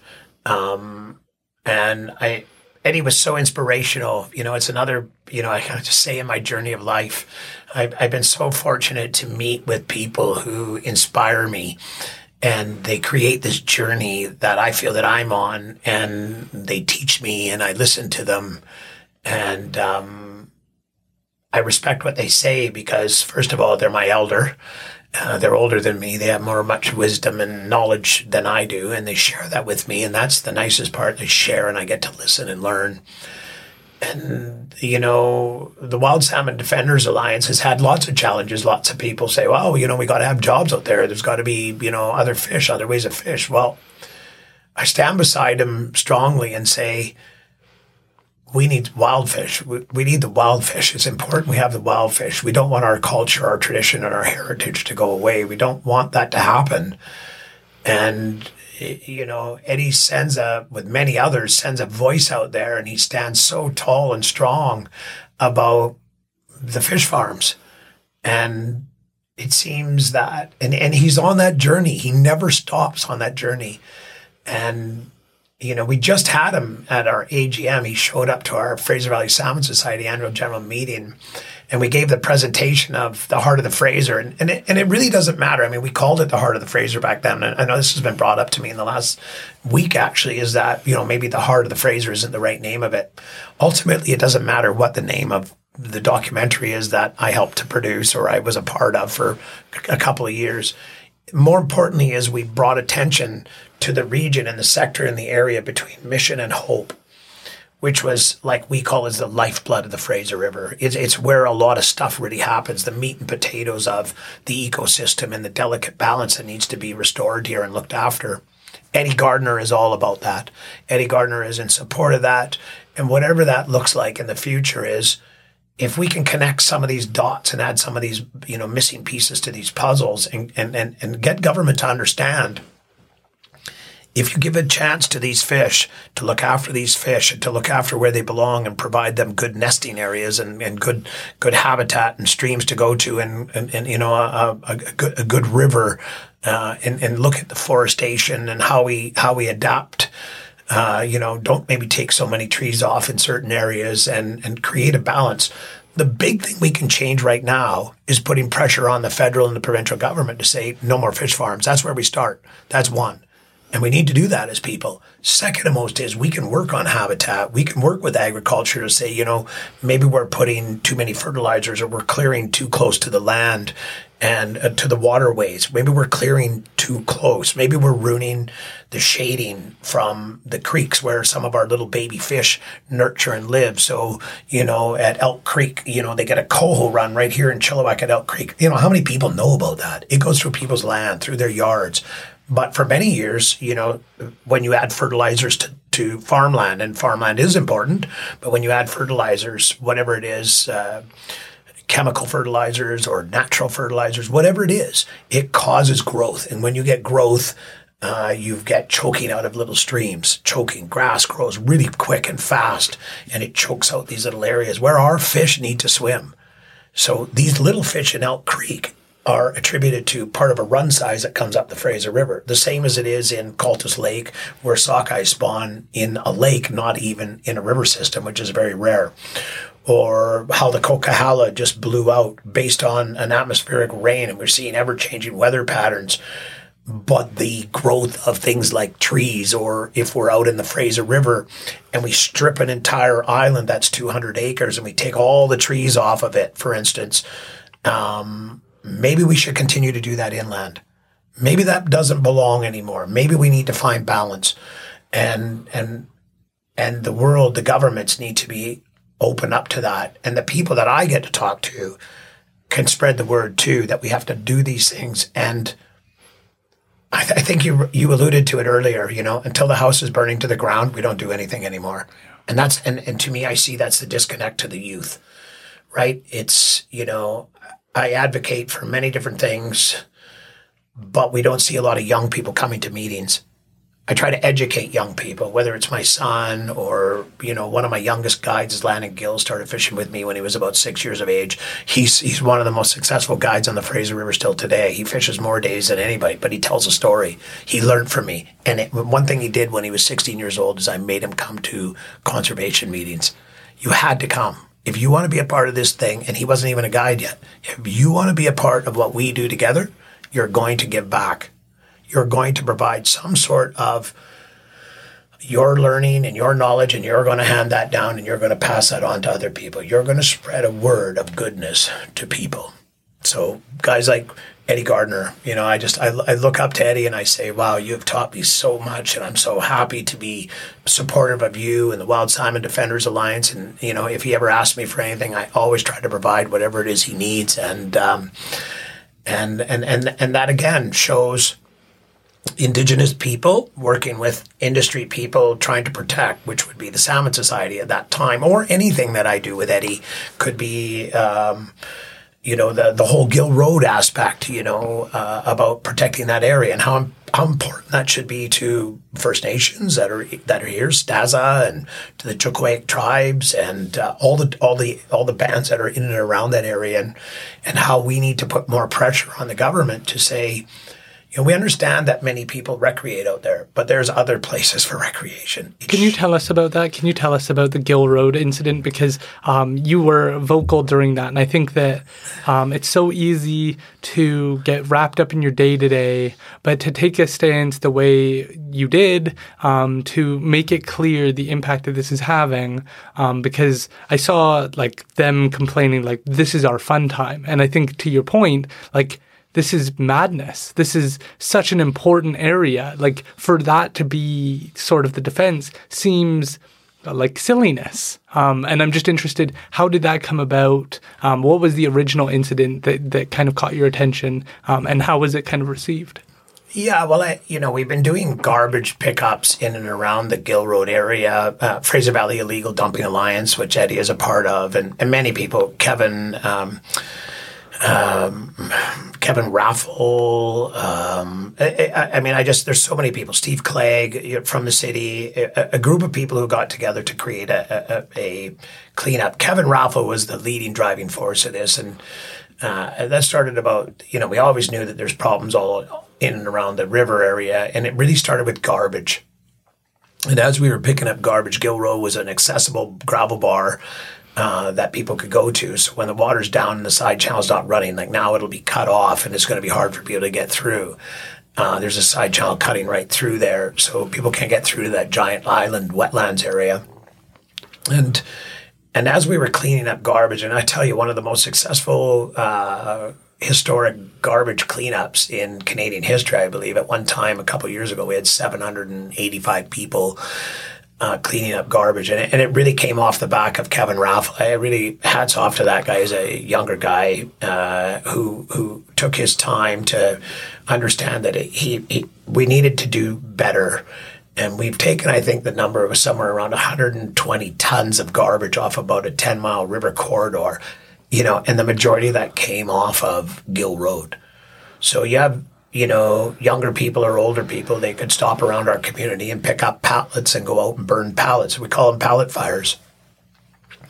But I know a guy named Ross Aikenhead went down there and he takes these really high, powerful magnets and, you know, he works out on the weekend. And one weekend he took 900 pounds of nails off of the one portion. And this has been done multiple times. So pallet fires, pallets of sometimes have toxins in the wood. There's nails and they're destructive. I mean, I just recently, the boys were down cleaning up Gill Road area and there was so much garbage there. It's 900 pounds? 900 pounds of nails, just nails. That's one of 2 days session cleaning up nails. And this happens at Jesperson's. It used to happen at Peg Leg. It happens all over. It's a message, you know, the people who work for me. One of the young ladies that works for me, my EA, Alyssa, what a wonderful girl, so inspirational to me as a young girl who wants to clean up and take areas. And she understands the value of this. But when she was young, which wasn't too many years ago, but she's still young, she's 27. But when she was younger, she would be a part of the people going out to the Gill Road and having a pallet fire and hanging out and, you know, being with your friends. And I'm not saying how important the area is for people to go and visit, you know, and it's been generations and it's hard because this is my community. It's hard for me, you know, when people are, you know, upset at me or, oh, well, we should stop sport fishing and how would Dean like that? You know, I'm not telling people they can't go and recreate. I'm saying that as responsible people of the river and around the river, is it not our duty to look after this? Like, people don't even understand what shingling is. There's an armoring built on a gravel bar. And if you look the way the river flows and you look at the way all the rocks are placed on a gravel bar, it's really interesting. And it's not like I'm a scientist. I'm just a Dean Work guy, hangs out on the river, and I learn from people around me, but I understand because I take the time to listen. There's an armoring. It's the way the rocks are layered against each other. It's like putting shingles on a roof, okay? And if you went out to a gravel bar and you looked at one that's been undisturbed, you'll see the shingling. And it's the armoring protecting the layer of what's underneath there where eggs dropped and redds are built for spawning little nests and all that kind of stuff. And if it's dewatered or ruined or turned up, it changes and alters fish habitat. It ruins chum habitat in that area. And for instance, at Gill Road, it ruins one of the most important Chinook rearing areas is being ruined. Not only from garbage, from toxins, from just the de-armoring of the whole gravel bar itself is changing the landscape. So in a very short period of time, 30 years, 40 years, you know, if you rolled the clock back 30 years ago, maybe there would be 10 or 20 people going out there and hanging out and doing the things on the river. It wasn't so impactful. Now you've got people living there throughout the year. They're leaving their trailers. They're running their gray matter water out of their trailers right onto the land. They are ruining this. They are digging up critical fish habitat. And I don't mean just sensitive little area where, oh, there's only a few fish. No, this is absolutely critical fish spawning habitat area and rearing habitat to the Fraser River. And because we're in this corridor that I talked about, we're going to call it again the heart of the Fraser, whatever you want to call it, the most delicate ecosystem, that whole from Mission all the way to Hope, that area is critical to the future of us saving fish while we're already in a salmon crisis. So we're in a salmon crisis. So why can't the city of Chilliwack, the province of BC, the federal government be accountable and responsible to every Canadian citizen and to our fish and say, we need to close this area down to vehicular traffic. I mean, we call this, our name for this place is Mad Max. This is like, you know, where Mad Max had the show Fury Road. This is like Mad Max Gill Road. And I'm not against people going out and recreating. You know what? Why can't we have some bike trails through there and people can ride a bike? Why can't people go down there and park in a beautiful parking area? Maybe the city needs to buy up some of the land there on the outside of the dike and we create a beautiful parking area. People go in and out. They can walk out. They can walk there. They can take their families there and we can create a facility where maybe we even have campsites in there that are responsible campsites. Small little area where we have a boat launch and we have access to get into the river. There's some balance there, but it needs to be common sense approach. And right now, both the provincial and the federal government are being irresponsible. I mean, we've been battling this for a few years now, and people listen. We're going to have some people here on the river. I'm not going to just really throw that out, but I will say the likelihood is in the next 2 months we're going to have the new provincial minister in my boat. Maybe Finn Donnelly. The likelihood is within the next couple of months we're going to have the new fisheries minister, Joyce Murray, she's already been invited, and we've got a positive response, and we are going to show Joyce Murray in a high water condition, like what's going to happen here in the next few weeks. The river is going to get high, and how imperative we're going to take out a little beach seine, and we're going to take this little tiny thing with Dr. Marvin Roseno and Dr. Ken Ashley and Fish and Wildlife Rec teachers who know so much about this river corridor. And we're going to go out and do a little seine with the minister there, and we're going to show that minister or provincial ministers, we're going to show them that here's 25 little tiny little juvenile Chinooks right here, right close to the shore in the weeds, seeking protection and refuge from all the predators. In amongst as the branches and the trees are flowing down the high river flow, they are all in amongst there in those little fish, and how imperative it is that they make it to the Salish Sea and have their journey in the ocean. And then furthermore, we talk about the delicate ecosystem. We talk about then and move forward to the fish farms and how imperative it is we remove those fish farms this year, not renew those licenses, and have the ability to say, we're going to make change, positive change. And that's the same as Gill Road. It's only responsible, accountable change and understanding the fact that we are sitting there ruining the most critical salmon and sturgeon habitat, and we are allowing this to happen right within our own community. Yeah. And that really, doesn't bode well to me when it even comes to thinking about, we need to partner, we need support of First Nations, we need the Indigenous people to talk about how imperative this is and to help move together, collaboratively, we can put enough pressure on the government, and people need to speak out, and don't be afraid to speak out. And people are angry at me for wanting to do this type of stuff, but I'm only one of a few that has a voice that's able to speak and talk about it, and then we back this all up with beautiful presentations. We probably have a 50-page presentation that we can provide and show to anybody as a captive audience and show why this is important. And although maybe not everybody's going to like me for this, again, it's like I know that this is my calling to spread this word and to try to provide better for the next generations, because I'm not being responsible, and I don't want to be responsible for the demise of the Fraser River and all that it encompasses. That is beautiful. Did you hear about what happened with Carrie Lynn Victor? She was working to restore chum habitats along the Fraser River, I think in a very similar area near Shiam First Nation. Did you hear about that at all? I think that was a couple of years ago now. Yeah, I think that, I've heard a little bit about her, tried to connect with her, but of course we all live such busy lives. But again, that's the same exact thing, is someone young like her who wants to make a big difference for the river and the land and her people.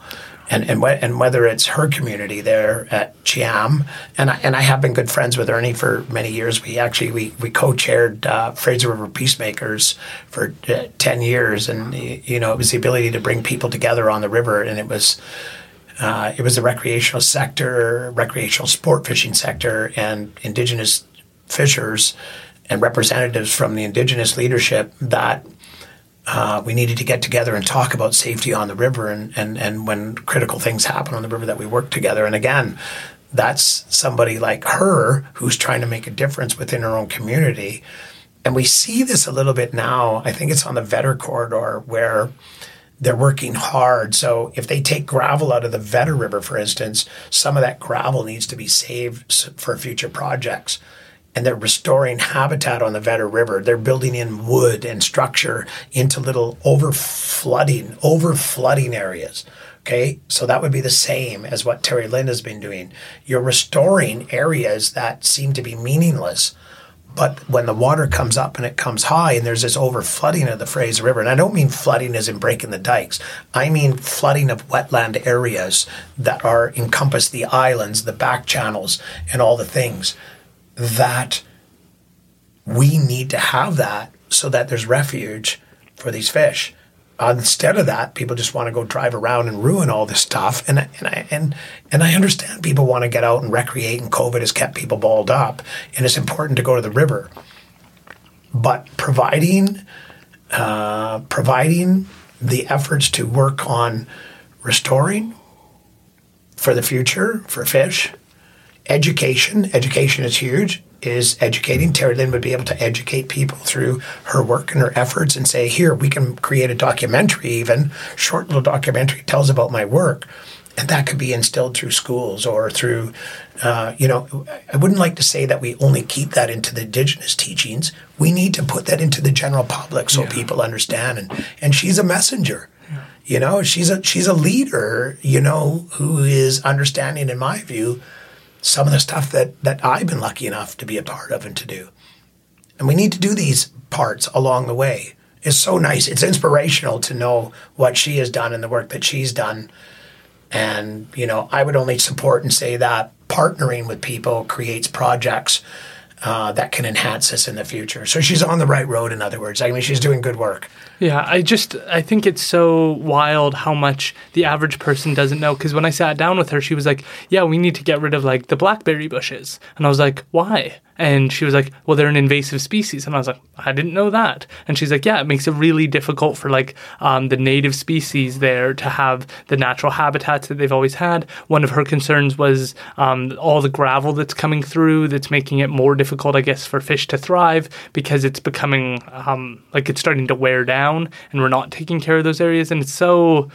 you don't know what you don't know. And when I get this explained to me, I'm just mind blown that there are people that know, but then there's the vast majority of people who have no clue. And I think ATVing and that approach is going to become more and more of a challenge, because I sat down with Lee Harding, and he's a biologist, and his focus is caribou populations. And his concern is that we have these spaces up north that you're allowed to go snowmobiling and stuff. And that's creating tracks for the wolves to be able to travel so much faster than they've ever been able to travel before to go and kill all the caribou. And so his argument was maybe wolf culling isn't the solution, but the challenge is that we're making it so easy for the wolves to kill the caribou because the caribou sink in. They're very heavy, and then the wolves aren't. They're able to run along the tracks. And so it seems like outdoor recreation is giving people a pseudo outdoor experience. ATVing is I'm outdoors, and it's but you're not really outdoors. You're on a machine and you're shredding through this area. And it seems like maybe those people have, I'm sure there's a place for it, but it seems like those people have the wrong mentality of maybe what nature is, of what their connection is. Because if you're able to ride through and you can hear them from very far distances, that seems like it would have effects beyond just the habitats. It's birds hearing that are going to be I don't want to go over there. That's very loud, and it's going to disturb maybe natural migration cycles. It's going to have other effects.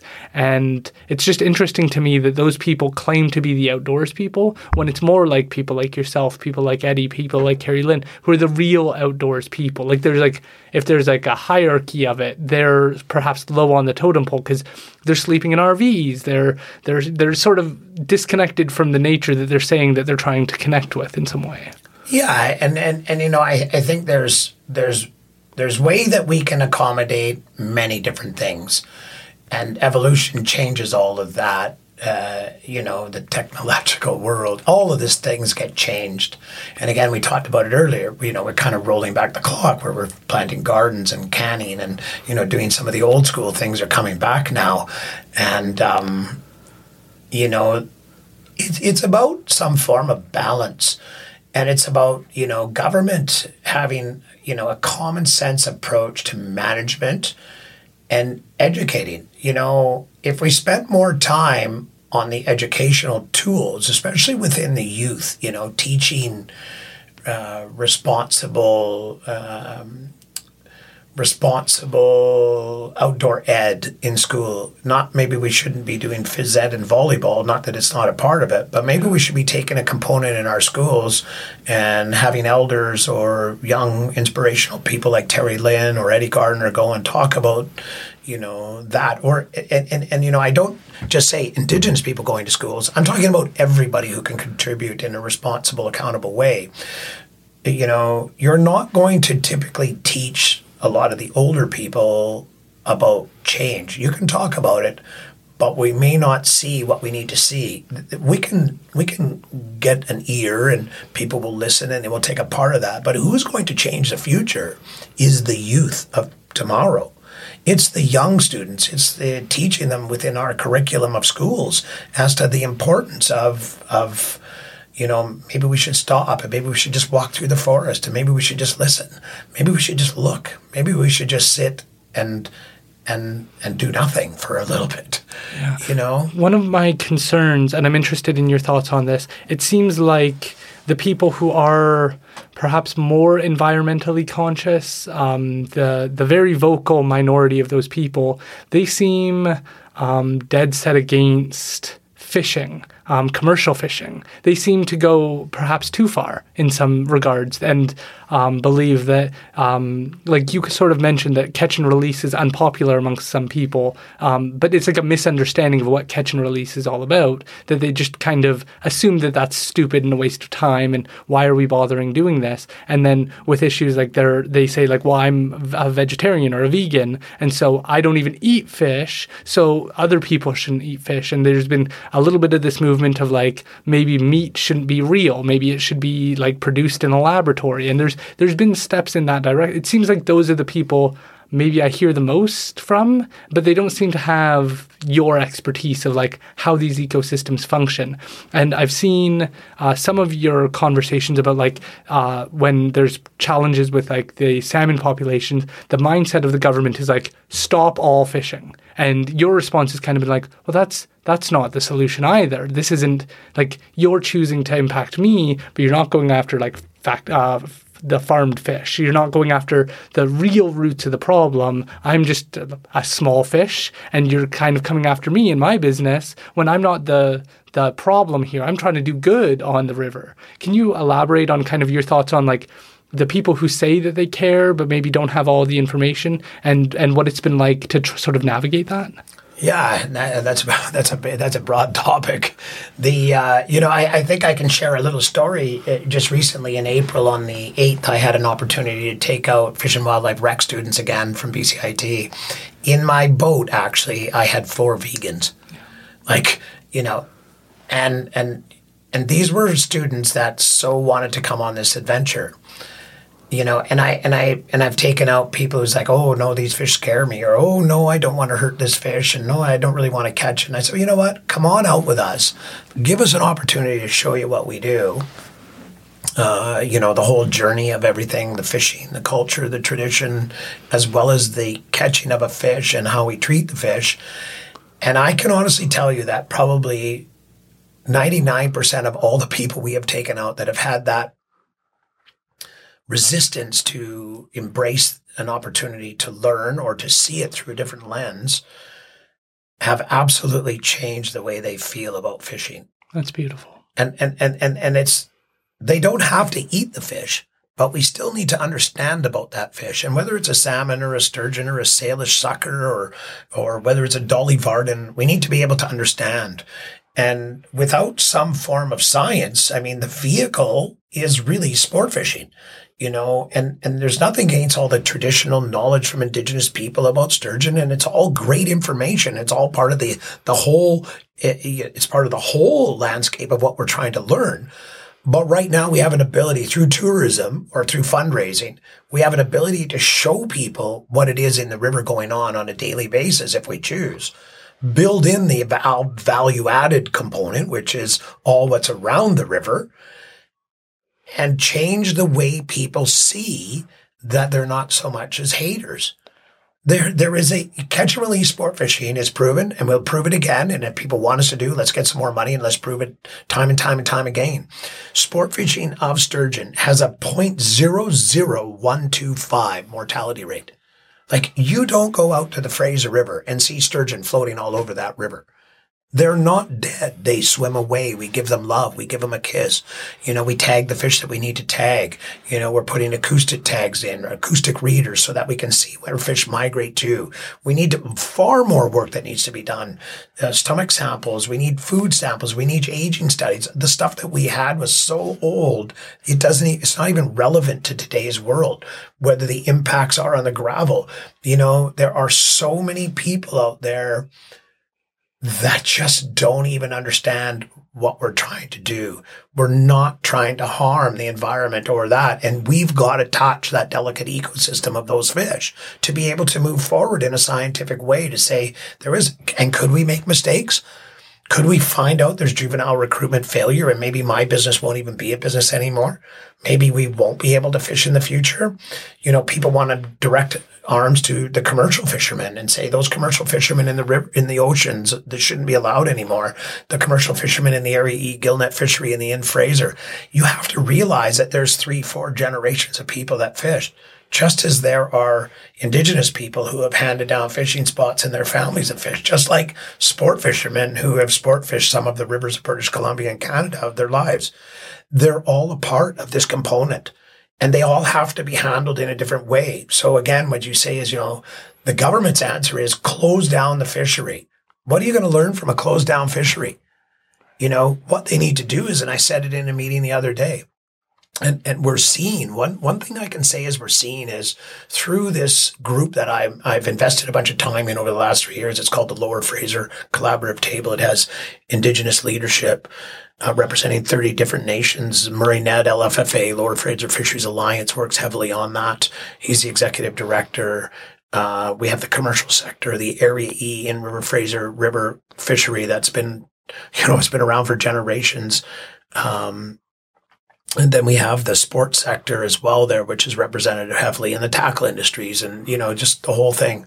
And what we're starting seeing now is we're seeing where we continue to talk about collaboration. Can we fix all the problems that maybe the commercial guy doesn't like this fishery, or maybe the Indigenous fishery doesn't like the sport fishery, or we cross over on the river and it's not always cohesive and nice and we can massage it and it's malleable. Sometimes it can be challenging and there can be arguments had, or there's disbeliefs or misconceptions. And what we're starting to do is, after 3 years of meeting, and I've been doing sort of the same type of meeting for, I can't even tell you, it's so long. But what we're seeing as a result recently is saying, we need to understand your fishery better. We need to understand the commercial fishery better. And we need to understand the sport fishery better. And we're not saying that we should have it all closed down. What we're saying is, through understanding and collaboration, if we can all work together hard to protect riparian areas, to bring fish back, to maybe shut down the fish farms, we have to have some small wins together as teams and as different groups and user groups of the resource. And we need to come together. And I feel that we're on the verge of that. And once we can make breakthrough for that, we can start understanding a little bit more about where we need to spend our energies and how we need to learn together. And again, this is together. So you got to have buy-in. And without people coming to meetings that are such important, it's the very first time in 3 years we invited government to the meeting. And that was this week. We met without federal fisheries. We met without the provincial government. Not that we didn't want them there. We wanted to learn and create a process that was, I think they're all harvesters. So all of us would be harvesters. The recreational sector is a harvester. Indigenous fishers are harvesters, and the commercial sector is harvesters. And through good leadership at the room, we created terms of reference. We created a strategy, a budget plan for moving forward. And we're inviting NGOs in now, other organizations, and we're asking for funding and helping for support so that we can move this vision forward to doing better for the future. Does that make a lot of sense? That makes a lot of sense. Do you feel like that it's going to be easier to move forward? Can you describe to us the differences between commercial fishing, sport fishing, and recreational? Because I think for some we have perceptions of commercial fishing. We have perceptions of sport fishing, and they maybe don't get the respect that they deserve because we can easily put them into maybe they're less sustainable. And then we think of traditional styles of fishing as like, oh, well, you're just taking what you need. And then we think of the other two as like, well, sports fishermen are destroying and they're doing it self. Like we have perceptions of what we think they are that perhaps aren't accurate. Yeah, so in a quick manner, we could say that when we had abundance of fish, there was a robust commercial fishery, and this is a large commercial vessel, a big boat, typically in our river. Let's speak just for the Fraser River because this is where we're really talking about is our sort of an area. So the Fraser River from the Mission Bridge is the tidal boundary, and it doesn't mean that the tide only goes to there. It means that's a boundary that was a cutoff for where commercial boats were no longer to go any higher. So they weren't allowed to come. So back in the early commercial days, when we had a robust fishery for sockeye, which let's just use the sockeye for it, is they would go in and there was a surplus amount of fish and they would have an allocation for a certain amount of surplus based on a run size. So if there was 20 million, I'll just use some easy numbers, 20 million sockeye returning, the commercial sector would get a portion of that. And maybe the government would say, we need this much fish for escapement. Escapement means how many fish we need to try to get to the spawning grounds. That's escapement. Okay. How many fish need to go and spawn to the spawning area? Well, we need 8 million fish out of the 20 million fish. Let's just say 10 million. 20 million fish, 10 million fish need to get to escapement. That means a successful spawn for the future generations of that fish species in all those native rivers. The commercial sector may say, okay, well, we're going to give you and provide you an allocation of 3 million of those fish or 4 million of those fish because they're surplus now. They're more than what is needed to reach what we need to have on the grounds. Then, of course, more importantly, first of all, we have to have FSC fish. And that's the First Nations fish for all the bands up and down the river. That's the first and foremost conservate. So we have a playing field and there's a rule form, not rules. It's a guideline. Conservation first, always conservation first. Okay. That's us. Second most is FSC, food, social, ceremonial, right to fish based under the Constitution, Section 35 to sustenance fish for food fish only for Indigenous people on the river. Okay. Then it goes to commercial fisheries when it comes to sockeye and Chinook. That's the next allocation if there is the amount of fish in the river system that allows for a commercial fishery. And the sports sector kind of gets the last. Although we're open to fishing 365 days a year somewhere for something, we are probably the least on the totem pole. But then again, we probably generate some of the most amount of revenue in conservation. So do you think that formula is correct? It sounds like you're sort of challenging the idea that sports fishermen should be below commercial fishermen. No, I don't think that it really matters to me where everybody sits on the totem pole. What matters to me most is that we have a proper accounting and the government is responsible for ensuring that these fisheries have meaning. So I think part of your question was, how are they different and what do they mean? And the commercial fishery means a lot to those families that are fishing third and fourth generation. It means a lot. The Indigenous fishery on the river, that's FSC or a surplus fishery where they're getting an ESSR fishery, a sales opportunity on a run size that's very large. That's important to have a sales component of that fishery. And then the sports sector, which bring people from all over the world or just to get your family out fishing. My kids went to the river. We camped on the river. We fished on the river.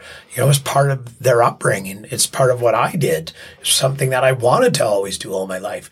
So each one of these fisheries is slightly different in its own way, based on, how they were introduced to you as a young person. If you grew up in a commercial family, you're going to probably be a commercial fisherman on the river. The unfortunate part is we've lost the ability almost to have a commercial harvest on the Fraser River now. Like a fleet of over 3,500 boats. It's now whittled down to 200 and some boats. So, maybe there's no place for that anymore, I'm not, but if we have a super run of sockeye like we potentially could have this year, we could have a super run. It's the super run year. We could have 20 million sockeye show up. I hope we do because it's good for the ecosystem and people are happy when they're catching fish. When people aren't happy is when we don't have any fish. Yeah. So that's when people start to begin to fight, and they're not happy with each other. And, oh, you got this and I don't get that and I want this, or these fish are mine and you shouldn't be out there. That's where you create the animosity and not understanding which each fishery means to each sector or each user group is what I mean. Yeah. There is time that we need to sit, educate, and understand better. The government should be responsible for providing that. And as a sense of what I'm talking about is, I proposed the other day at this meeting, I said, you know what? Maybe while we're training guardians and stewards on the river through, money and funding to create Indigenous stewards and guardians on the river, maybe, to introduce them on the river, to go with them, you should have a blended field of people working on the river to educate. So maybe you have a representative from the commercial sector, if they'd like to, a representative from the Indigenous sector, First Nation sector, as well as the sport and recreational sector. So then if that boat goes out and educates people on the river, and I think this should be a really important part of the thing. So we have a surplus fishery. Maybe everybody goes to Chilliwack one day and we're at Island 22 boat launch and we're taking a survey, a real survey, like a little survey as to how many hours we're out fishing. And when you see a sport person with a commercial person, with an Indigenous person, there's no kind of animosity built up, but the unfortunate part, if you've seen two federal fisheries people trying to take all this creel, as in data survey, how did you fish for today? How many fish did you catch? How many fish did you catch? What were you fishing for? How many hours did you fish? It's kind of like the old logbook program from the Salmon Society. We had a logbook program. The amount of average hours put in to catch one Chinook by an average sport fisherman on the Fraser River was about 200 hours. 200 hours invested to harvest one Chinook for their families. And years ago, we did this. It was a logbook program. It's how we identified and how we figured out what we were catching in a day in our CPU, our catch per unit effort. It's how that we do the business, science business. So again, these sectors, getting them together, and the government said, oh, no, this isn't, at the meeting. And then the federal government said to us at the meet, to me directly, well, we have our ways of doing our assessment, and maybe what you guys are going to do isn't going to meet what our science and data people are going to talk about or what we need for our stuff. No problem. Then let's tailor whatever program it is. Let's bring the people together. Let's do the work. And we, as a sports sector, have always been known as volunteers. We are some of the best conservationists and volunteers out there. We're willing to go clean up the river. We're willing to fix the problem. We're willing to input money to help, right? Whereas other sectors maybe don't have maybe they don't have the ability to have that kind of money to help. We as sport fishermen are a really big part of this equation because we have the ability to go out there and clean up Gill Road. We go there and clean up the Vedder River. We go out there and want to restore habitat and be involved in all these meetings where we volunteer and go for free. Yeah. I volunteer tons of time and effort for free off of my time when I could be sitting at the river and watching the river go by or, doing whatever it is I choose to do. But no, I choose to provide my knowledge, my time, and also money to bring money within to our communities to hopefully responsibly understand what we need to do moving forward. And we can't be shut down by government people saying that's not a good lens to look through. No, we need to look at every ability we can do to bring all user groups together and have a cohesive way of maybe looking at the future.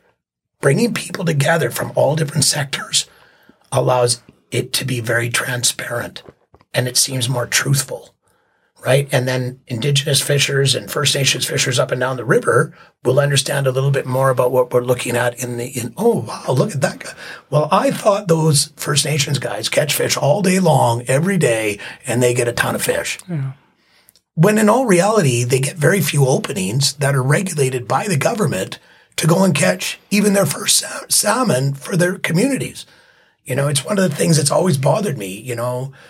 Kwantlen, for instance, down at Fort Langley, applies to the federal government to get a first salmon so they can hold their first salmon ceremony for their small community. But the federal government doesn't want them fishing. right? So they got to go and get one from the test fishery or somewhere else, where that guy needs to go to the river and actually feel that fish going. And then he can translate that story to his Indigenous community and say, this is what the first salmon ceremony looks like to me. I mean, if you've never been to a first salmon ceremony and you ever get an opportunity to be at one, it's powerful. It's moving. I've spoken at them before. I've spoken them and given my values of the river, been asked to talk about what I do and how I see the river at a first salmon ceremony. And I'm welcomed within that community. And we take the bones back to the water and we take the cedar back to the water from that fish, but we eat that fish. And how important it is. I've seen 750 people at a gathering, and how the Indigenous communities work so hard to share that with some of the people. And it comes a little commercialized after a while, which takes away a little bit from me. But it's the importance, again, of understanding that we can all make a difference, but we need to not fight and argue about each other's fisheries. We need to learn better about each other's fisheries. And the government needs to support that, both provincially and federally, allow us to learn and provide good science and data for the government. If we need a monitoring program that takes creel and data, we can learn from that, because they're going to shut down a fishery. And you know why they shut down we don't have enough time. We don't have enough capacity. We can't do the creel surveys ourselves because they want it done a certain way. Work with us, work with the different user groups, and create a formula that allows us to do the creel for ourselves. Some people will be paid, some people won't. Doesn't matter. We're all willing to do the hard work and, get under there with our shovels and pickaxes and dig through those trenches and make that work out there. I love that. I spoke to Chris Koo, as I mentioned before, and he used this term citizen scientist. And I love that because there's this feeling, if you don't go to university, or maybe you didn't do that well in high school, that you could never consider yourself some sort of scientist.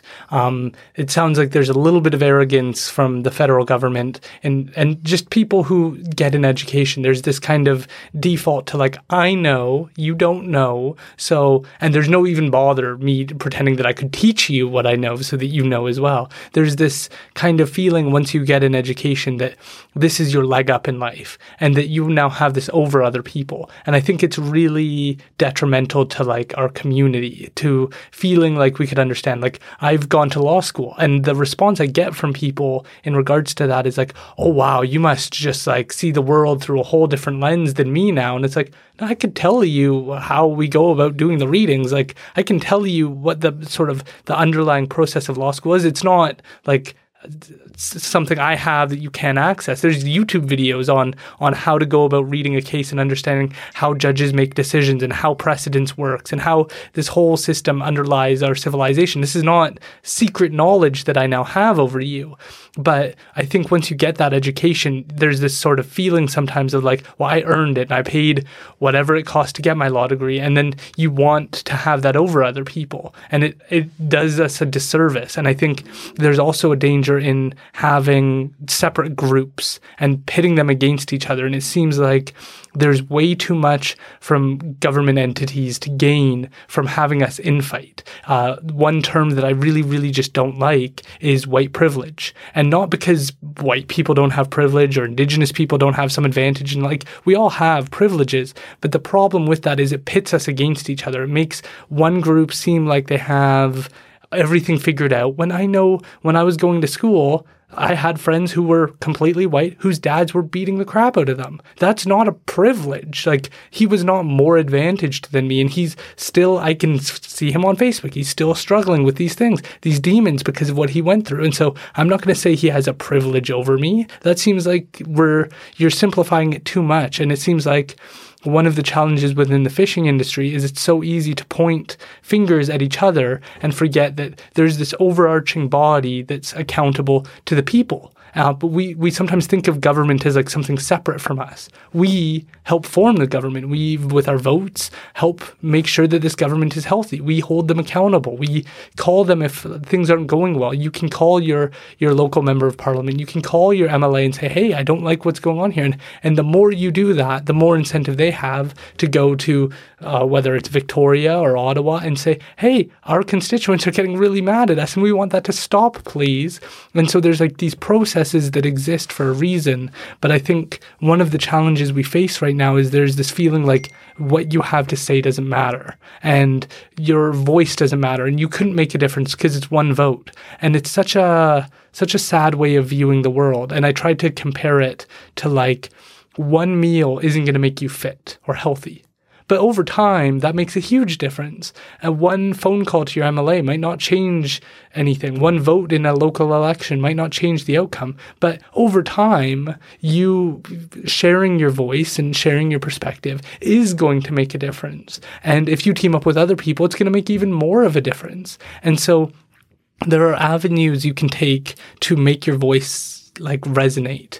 And people like yourself, like you've done a beautiful job of not trying to separate Indigenous and non-Indigenous people, because that does seem like one of the perhaps paths some people are choosing is like, we need to just return everything to Indigenous people and like everybody else step away. And it's like, well, you're here now. Other cultures are here now. We're not shipping them away, like they're not leaving, so we have to find a way to work together. And it seems like that is perhaps one of the conversations that needs to be kind of reminded, is that we're all people. Like we all have stories from this river. We all have family members who traveled here. Like some of the most beautiful stories I've gotten to hear are immigrant stories of like, I had nothing in my country. And then I came here so my kids could have a better life. Like, I don't want these people to leave. These people enrich our culture. We can learn from the foods and their culture and their stories. And like this is what Canada was sort of founded on. And despite bad actors perhaps in history who had negative viewpoints of Indigenous people, we can all agree that these values of being multicultural, of sharing the beauty from each culture, will enrich us, and we can learn from the different stories and the different life experiences of people. And so I'm interested to understand what it's been like to start your business, because your business is like, people think of like business as like just work and hard effort, but you've also created experiences for people where they can kind of grow and develop themselves, and these will be memories they'll have in albums, and they'll tell stories of how they went on this river. And you've created this from the ground up. And I love entrepreneurs because it's always sharing an experience. It's always trying to bring something that was missing from the community. Can you tell us about the journey of starting your business, tell people what it is, and what that kind of experience has been like? Yeah, well, wow, is it, to think that, later on when I talked to my father, he said, "Oh, Dean, I would have liked to start a sport fishing business in 1975. The world was too big. The world wasn't connected like it is today." And I remember handwriting letters to potential clients and taking a little ad in a magazine. And, I'm one little tiny boat with one guy who had this sort of a dream to create a sport fishing entity within the Fraser River, along with good guys like, in my view, who's put a lot of effort in conservation and hard work too. It's Fred Helmer, who started a business back then. And subsequently a number of other people, in the years now. There's so many people kind of starting it and leaving it. But, it was a challenge because I knew nothing. I didn't understand about marketing. I didn't understand, and we've gone from writing letters to clients way back when. And, a phone call to the United States was a big phone call and it cost a lot of money. You didn't phone people in the UK. That just didn't happen. You didn't connect. There was no internet. It was like go to a little trade show or put an ad in a little magazine for a couple $100, a little tiny little, 2x2 square, and try to get some people interested in what we have to offer here for a fishery. And along that way, we develop experiences, based on where we live and sharing that knowledge. But the challenge is, wow, to start, one guy, there's no way I could support my family. And I had a young family in those days. I had a daughter, and then I had two more younger kids too as well. So, I had 3 children, and I'm trying to manage and build this, and I'm trying to make a living at the same time, support a family, and try to look at some sort of a future. And, when I remember coming back from Alberta, and I came to work here for $5 an hour. in my own community. I had to go back to work. Like, as in, I left the oil field, came back here, had some money, was able to buy my first little house here in Chilliwack for like $56,000. It's not even fathomable today. And then try to build a business, to try to be an entrepreneur, try to even understand what something is about that I know nothing about the industry, because there's no blueprint. There's no blueprint. There's no map. There's nothing here. So, you learn your way along as you go. And I became when I went to work in a friends of my family growing up. I went to work at M&H Machinery here in Chilliwack, and I became a steel fabricator because I felt it was important to get education, have a trade. And along that journey, they were supportive of me to say, you know what, Dean, go out there and try to market yourself and do what you do. And I was so fortunate to have, good bosses. Not everybody understood that, Dean would leave for a month or 2 months. And as we built this business, it was a matter of, I would get 1 month of bookings, or I'd take some time off this week or that week. And sometimes it was inconvenient for the industry that I worked in, because they were busy and they needed to make their money too. But there was an understanding. I was very fortunate. And I even took my bosses fishing sometimes, because they love sport fishing, so they got what was going on in my head. And, we would go before work and catch some coho on the Vedder River, be like, yes, he would love it because I was a good fisherman, and he wasn't maybe as good, but, he learned. And we shared stories. We had time together. So there was understanding. As we grew this business, it was like, wow, we're busy. And now we're going to collaborate with another guiding company in town, and we're going to do a little bit of work. And then I was like, I see a way that I could build a team around me and we could educate. And then I hired another guide, and then I hired another guide. And then our boat started to grow in size. And we weren't locally right here just in this Chilliwack corridor from, say, Mission Bridge to Peters Road or Agassiz Rosedale Bridge area. We started to evolve, and we built larger boats with bigger motors, and we moved up and down the river into farther corridors to I guess increase the experience, the vast majority of the area in which we now got to cover. And we also got to fish in new locations, which gave us the ability to create an uncrowded experience. Can I ask, how did you go about choosing those employees? Because you have such passion around what you do that there must have been a bit of hesitation towards just bringing somebody on that maybe doesn't share your passion, your vision, the stories. How did you go about doing it? It's a great question. It really is a great question. And I always said is, you can, if you have the passion, you will become a great leader on the river, as in, let's just say, guide. And guide meaning many different ways, whether you're fishing or you're guiding, meaning guiding and talking about the area. It was the heart for me. I tried to watch people and understand people as I was giving them an opportunity, and to see whether or not they fit the meld of what my values were. So I pulled my values and my passion, like you've identified with, and say, you know what, Dean's passionate, and I am passionate. It gets me in trouble. If you have that, I want you to work for me, right? I want that as part of that, because I can see that, because you can go out and you can, there's this, okay, to the boat launch at 8, you're back, roll up at 3:30, back at 4 o'clock. That's not how I ran my business. Yesterday I was on the river. I didn't get back till 7 o'clock. I don't ask all my guys to do that, or all the people who work for me to spend all that extra time on the river people. But, maybe we're not having such a great catching day, and maybe we're not done the whole storytelling that we need to do for the day and talk about the area and the region. So maybe we need to give those clients an extra half an hour, an hour. We don't run it like a business. Our guides actually have heart. They have heart, being able to teach Landon, he didn't come from an upbringing of a young, it was my best friend's son, right? And I was friends with the grandma who's since passed on, and the grandpa, and through work connections. And then I grew up with Landon's dad, for instance, Landon Gill's dad. I grew up with him in high school, graduated with him. He was my best friend, hung out with his brother, which would be Landon's uncle. And then Landon having an inspiration to go fishing when he was younger. My kids they fished because they were kind of forced to fish. But it wasn't that I seen that they were, they would rather be doing this or maybe be on a computer, but I would make them go to the river. So Landon was more of a guy that didn't grow up in a family of fishing people. He grew up in a family, and it's not that they didn't fish, but it wasn't like I fish.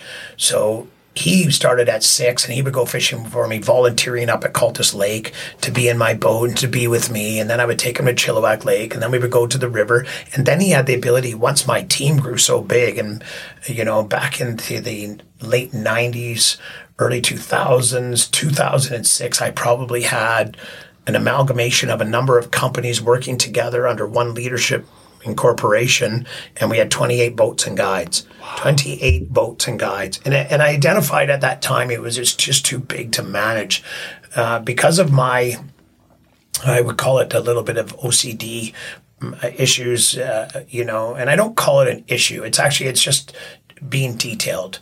And because I'm detailed, I need to be able to touch the components. I need to know what's going on in the office. I need to know what's happening every day on the river. I need to understand my guides. I need to make that phone calls. I need to understand all the clients, and I have to be receptive to all those people that are making this, putting the gas and the oil into this engine and making it all blend and work.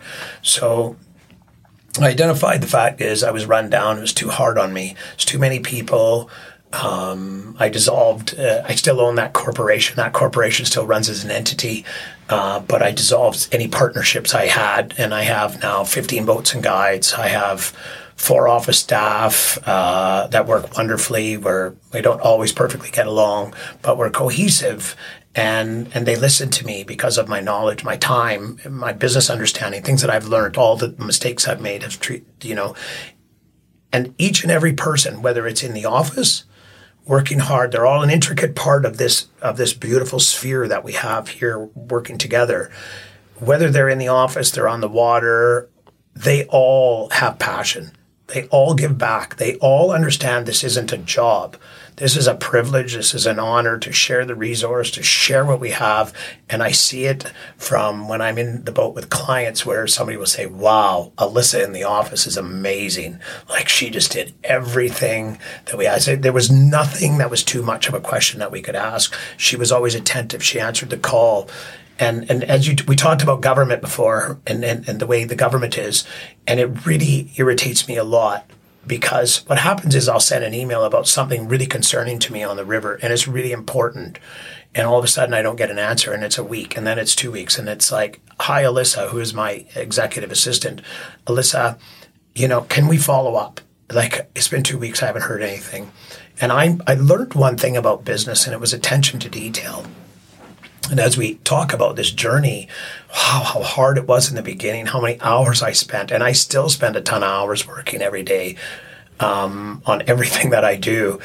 But what it was the rule in our office is very simple. Every single email that comes in on every single day, on a business day, Monday to Friday, is answered before the end of the day. Every single email. Now that's Rick as my VP of operations, Leanne, receivables, Barb doing some of the work in the office too as well, myself doing office work, Alyssa doing office work. And that is I feel is a huge success to our business. So we take out all the problems and everybody can rely on us, and we say, we don't need to wait for an answer. All we need to say is, if we don't have the answer to the question that day in the office, we just say, thank you, we received your email today. We're addressing this issue right now, or we'll be back to you first thing tomorrow morning. We just want to acknowledge that you sent the email to us, and, we'll call you on Monday morning or whatever. And even on the weekends, we answer all emails. And although it may not be in the same time frame, if there's a problem with a trip, somebody phones, everybody gets a message to me, I sort out all the problems. Alyssa will answer emails on the weekend. Rick will answer emails on the weekend. I answer a ton of emails on the weekend. We answer social media things. And it's all become a component of, I feel our business is successful because we have attention to detail, and we're not afraid to answer the questions or to go out there. And, I think in an industry that I'm in, it's hard to drive business right now. It's hard, to figure out the right thing to put your energies in, whether it's, marketing on Instagram or Facebook or taking ads out. And it's a really complex roadmap to learning, and it's part of the reasons why I was really drawn to being a part of the Stolo Business Association, and asked through some meetings with Stolo Community Futures, Mike Watson at the time, and Rocio Zielinski and Shannon Smith, who I got to meet with numerous times, and they said, wow, Dean, you do a lot of things, you do a lot of work, and we need to figure out something, and we want you to be a part of something to do with Stola Community Futures and one thing, and what was born was a thing called Stola Business Association, and I ended up being the vice president of that. I met many great directors and many great people in our short time as a kind of a career move with the Stola Business. It's 5 years; it would be in the 6th year. But what we did was, and it lays back into this, is it was about mentoring and helping Indigenous businesses, startup businesses, and other businesses to give them some of the tools and to learn about what it takes to run a successful business. And it's one thing to get government funding or however you get or you want to do a startup, but it's a whole nother ball of wax trying to learn how to run this. Because in my view, the way the world is today, it was a lot easier back in the day when we could make a phone call and write a letter.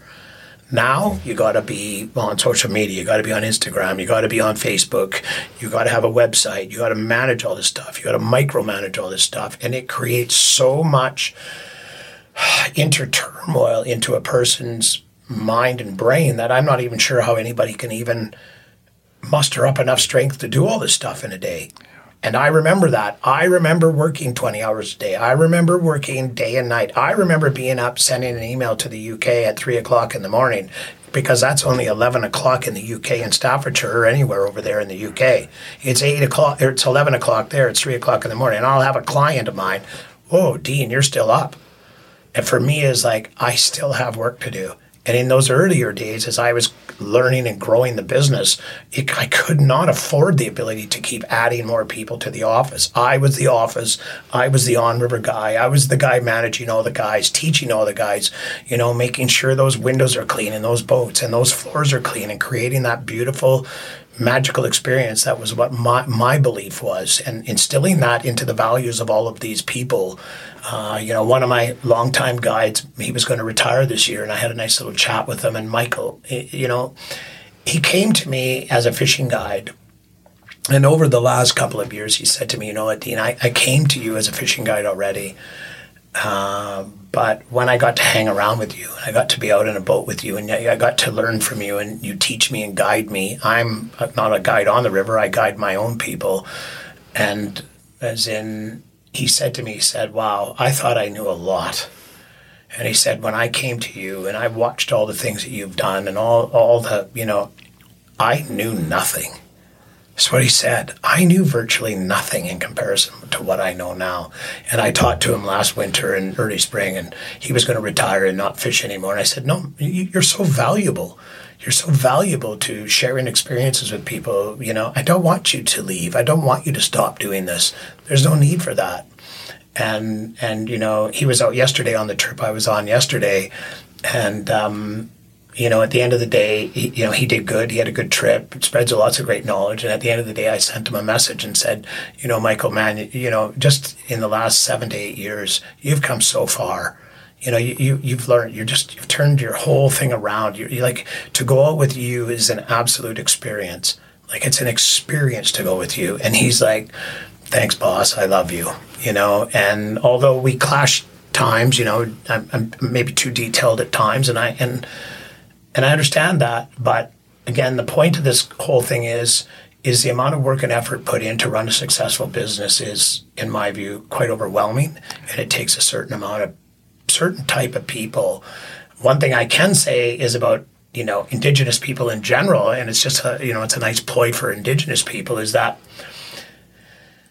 Indigenous people are natural-born entrepreneurs, in my view, and they just need to be given the tools, and that's the great thing about things like Stola Community Futures or the Stola Business Association or other places in British Columbia that have these unique abilities. And I think, SCF, Stola Community Futures, actually was one of the first people they're lenders, they're growers, there's mentors, and that's why the brainchild of the SBA was born to do that, was to help to give these tools. But I think Indigenous people are like such entrepreneurs. They just unfortunately maybe didn't have the time or the ability to get all that education to understand how to run the successful businesses. And I got to tell you, it's been a real journey for me. And now, I feel that, COVID was not a really good thing for our business. It was terrible. We really suffered, immense losses. But the thing is, if you continue to work hard through these tough times, you will become resilient, and that's another lesson of what the world will throw at you and how business has to adapt. Nobody got laid off in my business. We were able to save all the jobs. We worked hard. Honestly, to tell you the truth, in COVID times, we were busier in the office than we have ever been in the history of the company. And a lot of it wasn't good. It was refunding money. But we kept up the communication with all of our clients, and that's probably helped us to come out the other side. As well as, we took it upon what I talked about earlier is that fella named Ron Fink, who taught me back in business in the days, is the time when business is stale and the economy goes bad or something like this pandemic happens is when you need to go and make the effort. You need to spend the money. You need to go out there and keep working hard. If you have the money, spend money. And I did that when we developed the domes, the Fraser Canyon, Riverside domes on that beautiful canyon property of mine. And it's separated. You don't notice that you're there and there's a house on the other side of the creek. You don't even notice it because there's enough trees and stuff that you can't even almost see the one dome experience. And, last weekend was a beautiful one because we had 2 guests. There was a couple in, and there was a family of 4. I got to take the people fishing, and I picked them up, take the jet boat up, and I picked them up right on the shore of the beach at the property there, and they come walking down and they see. And, I spent a really nice long day with them, and then they went back and had a nice steak, and they were sat around the fire table, and I have a wood-fired hot tub, and, they got to take it all in. I have a beautiful bathroom facility for them, a giant rain head with a big window out looking into the forest area if you want the window open, and you can see it. It's 7 feet tall, and it's warm, and it's comfortable, and the furnishings are all beautiful. I want to get to the domes. I really want to dive into those because I think they're amazing, but I want to slow down because you said something that I think is so important. It's so easy to get lost. I'm a huge fan of the UFC. Dana White, who's the CEO, the president, he didn't lay off any of his employees during this time of the pandemic. He pushed through, and you did the same, and it feels like we go through sort of ebbs and flows of like our love for capitalism. People have their own viewpoints, but at the end of the day, businesses support people. They take care of the staff are often relying on that paycheck. And I sincerely think with inflation going the way that it is, that we're going to see a recession, that we're going to see more tough times ahead. There was a lot of government spending, and you can agree or disagree on how money was spent or whether it was done strategically. But at the end of the day, I think we're going to see more tough times. And it's been a long time since 2008. And that's when I was first looking for work, was during that 2009-ish time, and no one was hiring. And right now we see so many places hiring. I don't even know if people realize what a recession feels like. It feels like something that can get kind of forgotten about. And COVID impacted businesses. And so for so many people who maybe work for nonprofits or they work for the government, they don't know what that's like to have somebody at the helm who's kind of responsible for whether or not you go out of business or you continue to succeed. And I don't think that business owners get the due they deserve during periods like this. Like places are hiring and nobody wants to work for them. That is crazy to me to think of like the work that goes into creating a job, because it's not like you open your business and you hire 15 people. It takes a lot of work to go, okay, now I'm at that point where I'm making enough money where I could support somebody, and could I support them for a year? Do I need to do it contract work? What makes it like, it's not just an automatic decision, but when you're not an employer, it's so easy to forget that. It's so easy for you to think like, oh yeah, well, why aren't I making $20 an hour? Why aren't I making $25 an hour? And it's like, well, you need to justify that revenue coming into the business. So if you're willing to hop on social media and start marketing the business, if you're willing to start getting the word out and like telling people about it, or if you're willing to do things to justify bringing in a job, it seems like that part of people is sort of missing. Because like I remember watching movies where it's like, oh, I'll clean your stuff for you. I'll wipe down and mop the area for you so I can have this job, and like I'll earn it. There's that sort of feeling missing, and it scares me when individuals like yourself make such sacrifices for the staff to try and keep them on, because the selfish what our ideal, like our image of what a business owner is to lay everyone off when times are tough.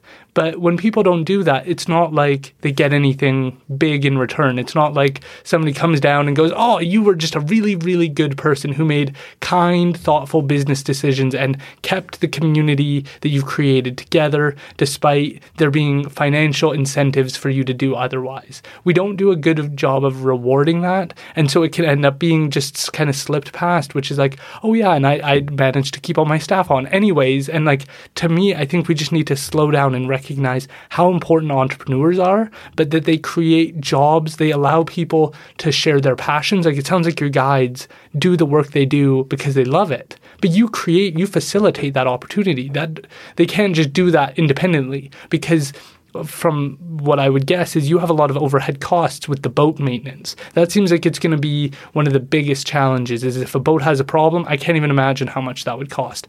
But making sure that you have the right boats for the right season, for the right circle, like that's going to be a huge overhead investment. And then to have 15 and then to have even more than that at certain points, that's a huge cost where it's like, I could have this boat or I could have a staff member. And you have to make these tough decisions. And so I'm hoping you could just maybe elaborate a little bit more on what that meant to you to be able to continue that for your staff. Like, what was that like to go into the pandemic and go, I'm going to do everything I can not to lay people off, when again, you could say, oh, it looks like this pandemic could go on for a while. We'll just shut everything down. I'll lay everybody off and then I'll just sit back and wait for things to get better. And then if there's an opportunity, I'll bring them back. You chose not to do that. So could you just elaborate on what that journey was like? Yeah, but these are all heartfelt people that work with me to create the team. And you know, I've never been good at, you know, not supporting those around me.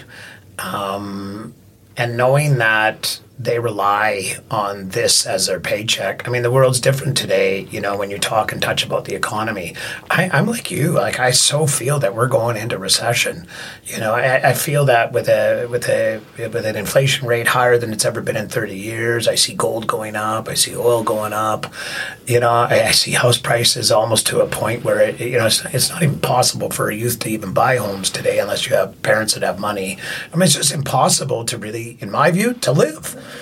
And we talk about this, and you know, I could sense that there was some concern within the office staff because when the pandemic's going on, we got more time with office staff than we got with guides, because you know, you have a 50% loss in your revenues based on we're cut right down the center. We've lost 50% of the business right off the top. So you know, I mean, our losses were probably, you know, and not, you know, maybe the stress was even more, I'm not sure, but just in loss in revenues in 2 seasons was $1.4 million of revenue loss. So you know, what people forget is that, you know, when you have a fleet of boats, you still have to insure them. It doesn't matter whether or not that boat is going to work or it's not. Your 50% loss of revenues is a 50% loss in revenues. And how you're going to cut up that pie to sort out all the rest, $20,000 worth of boat insurance is, then you got all the trailers that have to be insured. You know why? Because next week that boat might have to go to work. Or next week, that boat, 2 boats have to go to work. The boats still have to be insured. So the fixed costs are the same. And you know, I remember Alyssa coming to me and saying, you know, wow, you know, Dean, you created a bonus program for us as an incentive in the office to sell trips at a higher ratio and to hit a plateau because you feel the value of that experience is worth that much money. And if we do that, there's a bonus system for us. Every time we sell that experience at that price that you've made for us, a guideline of prices in this sheet, I get a bonus. And I remember her coming to me and saying, you know, wow, you know, yeah, well, that's sad about the pandemic, and I'm so sorry. I feel so bad for your loss right now because I see she's directly listening to the cancellations and can we have our money back? And I chose to give all the money back to the people that said they want their money back, and there was lots of them, you know, and but on the most part, I saved a lot of money over the years. I grew my business in a responsible way, so that as I moved forward, I typically tried to buy things as I could have the money for it, and didn't lay out a lot of money in loans or things like that. So it was a real slow process growing this long-term business. Now, having Alyssa come to me and say, you know, Dean, wow, I guess that I'm not going to be getting my bonus this year. And she didn't mean it to be like, oh, sad and I'm not getting it and throw in my face. She just meant, it's kind of sad that we got to that. And then all of a sudden the stuff kind of crashed and now we're kind of in the position. I said, no. I said, I'm going to tell you right now, if you still sell the trip at whatever price or area that we want it to be in, you're all getting your bonuses. Yeah. It makes no difference to me. We've still done the job at hand. And that's my problem that we have a loss. I can't change that. But what we can do is we can continue to work harder. And the guides didn't get as many trips. We were segregated with land areas. So, anywhere from Laidlaw or wherever Hope this way could not go to the canyon and do a canyon trip because we had travel restrictions. Oh, wow. People from the interior could come down and do a Fraser Canyon trip, but they weren't allowed to go and do a mid-river trip where the price might be less money than a canyon experience. So the Vancouver people or the Vancouver Island people couldn't come up and do a canyon trip because they weren't allowed past the travel restrictions. Right. So we had a lot of really weird parameters to our business that we were trying to work through, I didn't even think of that, yeah. Protocols and then where people lived because, my main residency is up in Yale in Dogwood Valley. That's where my license is. But I also maintain a home in Chilliwack, that I've had forever and grown up here. So, for me to travel back and forth, I stayed in the canyon because canyon adventures are what I love the best. It's my thing. Like, I love that canyon more than anything. I fished down here my entire life. And now my energy is there. So, we really had to work within our own business. And then some of the guides that weren't trained in the canyon, because there's only a handful. There's only 6 guides that are trained to create canyon experiences. And that takes time to develop that. Like you can't, we talked about it earlier a little bit. How long does it take? Honestly, to tell you the truth, to develop a Fraser River fishing guide and tributary guide, it's a 2 to 3 year process. That's from zero, learning how to run a boat, learning about all the stories, learning about where to fish at different water levels, all the different techniques, learning about the whole gamut takes forever. I was very lucky to be able to do that with my son in 3 months. It was a challenge, but, as we talked about having blood, maybe it was his, maybe some of the things that were instilled in him when he was younger made him to have the ability, maybe through the bloodline, to absorb it in a better way. Mind you, he got to spend every day with me and be able to do it. And he's a brilliant fishing guide today, and there's just something in him that runs through his blood that says he's a natural at it. So the challenges of seeing so much negative going on with the pandemic. And I said, okay, guys, maybe the guy down in Mission being my guide can't come to the canyon. Maybe he wasn't trained for the canyon. He's lost a little bit more revenue. Some of these guys had to go out and do a little bit of part-time work, but all the trips, they all sustained. And those guys are all still with me today, all of them. And I had to take it on the chin and I lost a lot. Yes, I did. But we are survivors of that. And that goes to show with good leadership, in my view, is, we worked as a team. We came together. Everybody understood. And it's, in today's world, people don't want to lose their jobs. They need those jobs to sustain their own. They're young. I have a lot of young people and I look to them to say, these are the next leaders of our future. These are the people that could run my business in the future and keep this legacy going. And I need to be good to those people. I need to do whatever it takes me to muscle up enough strength to support them all through business and take the losses that we're going to take. And I'm not here on a crying towel. I'm just saying we got no support, really, not a lot of support from the government. I mean, there was a business loan that we were able to take. A portion has to be paid back. And there was a little bit of grant.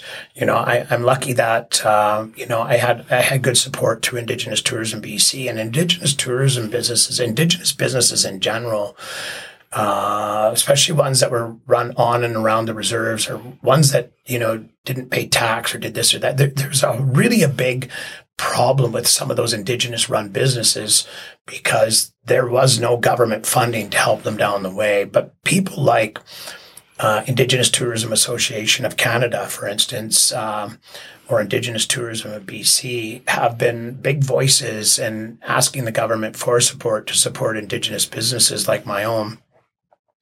And to realize, my son is Indigenous. He works within the business. I feel that all of the people who work for us as our team are all involved in an Indigenous run business. And I think that we needed to have maybe some more support. It's kind of a pittance as to what we had for any sort of support and created to the revenue loss that we had. It's not even measurable.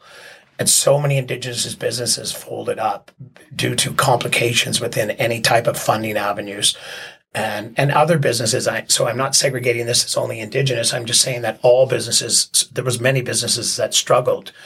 But the government had the ability to help out Indigenous businesses who are, in my view, some critical part of, moving forward with many different things of whether it be ADRIP, UNDRIP, or reconciliation. It's about helping those really grassroots businesses that need to be supported through the thing. And I just want to say that, it's been really good to me. I know Still Community Futures reached out to me numerous times. People would say, hey, Dean, there's this maybe grant available that might work for you. Or Indigenous Tourism BC said, you know what, we're going to get a little bit of support from the federal government and we're going to help. So you got to apply. You got to jump through a few hoops. You got to do a little bit of work, but we're willing to give you a little bit of seed money for a project that you wish. And that's where kind of the whole Fraser River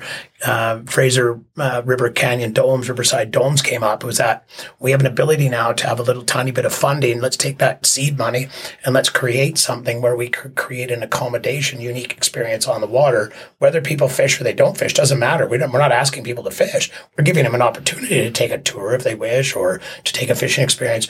And that money, through that resiliency of all the efforts in which we made to hold our money in, support our own team, has created an opportunity for us to now move onward and build the Fraser Canyon Riverside Domes. Okay, let's get into it. Support the teepees too as well. So the same thing, right? I find what you've done through this pandemic so inspirational, because I agree with you. I think that we are hearing more and more about reconciliation, and then the question that I get asked the most is how? What does it look like? How do I get involved? How do I learn? Where do I go? Where do I get information? Because my fear is I want people to understand the atrocities that have taken place throughout history, but that's not all we are. And that's my big concern, is that people are like, where do I learn more about Indian residential schools? And it's like, you should learn about that if that interests you and if you feel called to learn about that, but you should also learn about the beauty of our culture colonization and like the values that we carry, because like you think of people who have been through like World War II, they're not just the Holocaust. They're more than that. They are a resilient people. And that seems like the piece that sometimes gets forgotten, is that we survived, we endured, we overcame, and now we're making a comeback. And that's all very positive. And your business really highlights that. It gives people a pathway to learn about the beauty of the culture, maybe that they didn't expect. They're okay with learning about the fishing, and then all of a sudden they're learning about the beauty of Indigenous culture. And it's nice because it's not in your face the same way maybe having to watch a movie or read a book or watch a documentary is going to be, because it's more just a part of an experience. And so can you tell us about these domes? Where did the idea come from? They're brilliant. For people just listening, hopefully we can put some pictures of them in the video, but can you describe these domes and how this came about? Yeah, well, a good friend of mine up the road on my Yale property in Dogwood Valley, she worked for Seabird Island for many, many years, managing the dental program. And her and I became friends because I would be jetting around up on the river up there and doing fishing excursions. And she's known as the sturgeon lady, and she fishes from shore up there. And she's brilliant and she's passionate. Actually, she's very good friends with many of the First Nations communities, and she worked within Seabird Island in the managerial, helping and managing people in the dental thing. But her passion was being at the river, and she ended up getting into some medical concerns and issues that didn't really allow her to work as well anymore. And she's still working through those things right now. But what she said is, Dean, and I've known her for a lot of years. Colleen Hume is her name, a wonderful lady. She actually works for us doing all of our shore fishing trips. So there's another component. Doesn't have to be a jet boat. You can be doing kind of a cultural tour and then go do some sturgeon fishing from shore on these private beaches in the canyon or some of the public ones. Anyways, and she said, I've got to think of, being diversified. What am I going to do? I'm going to have this sort of a medical pension here a little bit. And then what am I going to do? Like, I'm not crippled. I need to work. And she's a hard worker. And she said, I think we should do some accommodations up here. I'd like to have some teepees here. And so she went to Yale First Nations community and talked to, we're friends with numerous. She's closer friends with everybody than even I am. She's really ingrained in the family, and I make my way in because I've been up there, and I was good friends with Chief Hope for many, many years. Probably he was a chief there for 4 decades, and him and I created a relationship, a responsible mutual relationship of hard work, honor, and trust. And she's best friends with Bob. And so she went to the community and said, I'm thinking about doing some teepees. And they said, oh, well, up here we had pit houses and, and that kind of thing. And so, but she says, I'm not here building a business that I want to have a teepee and saying that this teepee is part of the culture here in the area. I just want a teepee. So she started to research it all, and she built she ended up finding the people who made the teepees for the movie set, Dancing of the Wolves, the Kevin Costner film there. And it's down here in Oregon, and she researched all the different teepee ones. She bought this beautiful 26-foot teepee, 550 square feet, and her vision was luxury glamping right on the riverside, because she owns an acre on the river, right at the river's edge. You just look down, the river's right there. We actually pick people up right at that residency too. And she's only like, as a bird fly, she's 5 properties up the river from where I am. Wow. So that was her vision. I worked on her. I co-marketed with her. I brought the Indigenous tourism flair into it. So ITBC embraced it. ITAC embraced it. Indigenous Tourism Association Canada, Keith Henry, and, all the people within Indigenous Tourism BC, and we did some visits. We actually had Yvette John come and sing and do an opening prayer and a song, blessing the teepees. We got the blessing from Yale First Nations, and Chief Hope did some interviews with us at the teepees, and it opened up, and it was kind of a really cool thing. Like, people just were blown away by it. Global News did a little piece on it, and we market it. We already have the ability to market because we're marketers. And, so because she went through the pandemic, so we have a 22-foot teepee and then a 26, built a washroom facility separate to that. And it was sort of like, okay, well, now in the pandemic, we can't have people, 2 different types of families. You can't have a family in the 22 without a separate bathroom. So there was challenges. So she only booked the 26-foot teepee based on, unless you're a family and you want both teepees. So now, since then, moving forward, we've now created a whole new platform for the 22-foot with its own bathroom facility and its own outdoor living kitchen. And then together we bought wood-fired hot tubs that sit right at the river, and you're looking down on the river from the hot tub, and you would fire it, and a little fire. Obviously, if there's fire season, we don't do fires. We do a gas fire, and a small little gas fire out there, like a campfire. But wood, what? Wood fired, and then electricity and custom made king size beds, and then some of the local First Nations donated. Yale First Nations donated some of the things, like Chief Hope came down with a dip net. We talked about the dip net, and inside the teepee is some things hung there that were part of the area, that were Indigenous kind of artifacts and things from the area, and it just became an overnight success, in my view, and it ended up being sold out in the first year and sold out pretty much in the second year, and so that's now 3 years in the running, and that's open just this weekend for the large teepee, and it'll be another week before the other teepee goes up, or it's up already, but before it's marketable. And we wanted to get all new pictures of it all, but it really was a warm welcome by the Indigenous community, people from around the world, to get that type of experience. We weren't selling an Indigenous cultured experience for the area. We were selling something that was like from my heritage. Okay. So, the Cree and the Métis people were separated from the reserves, and I think it's really misunderstood. People think, well, your Métis or your Cree or my background and my lineage goes way back, and it's all fully documented, and even within our own cultures and our communities here and amongst the river, I'm looked upon slightly different, as so are many of my friends that are Indigenous, but maybe not. And it's not them against us. It's about ensuring that we're not creating an Indigenous experience there. We're creating luxury glamping. And we're not depicting from any portions of, but that's the way Métis people were. When they were separated from their areas that they lived in, their reserves, and pushed off, they lived in teepees and they moved around as they needed food in this area or that area. It was part of the culture. So for me, I identify with those teepees very closely.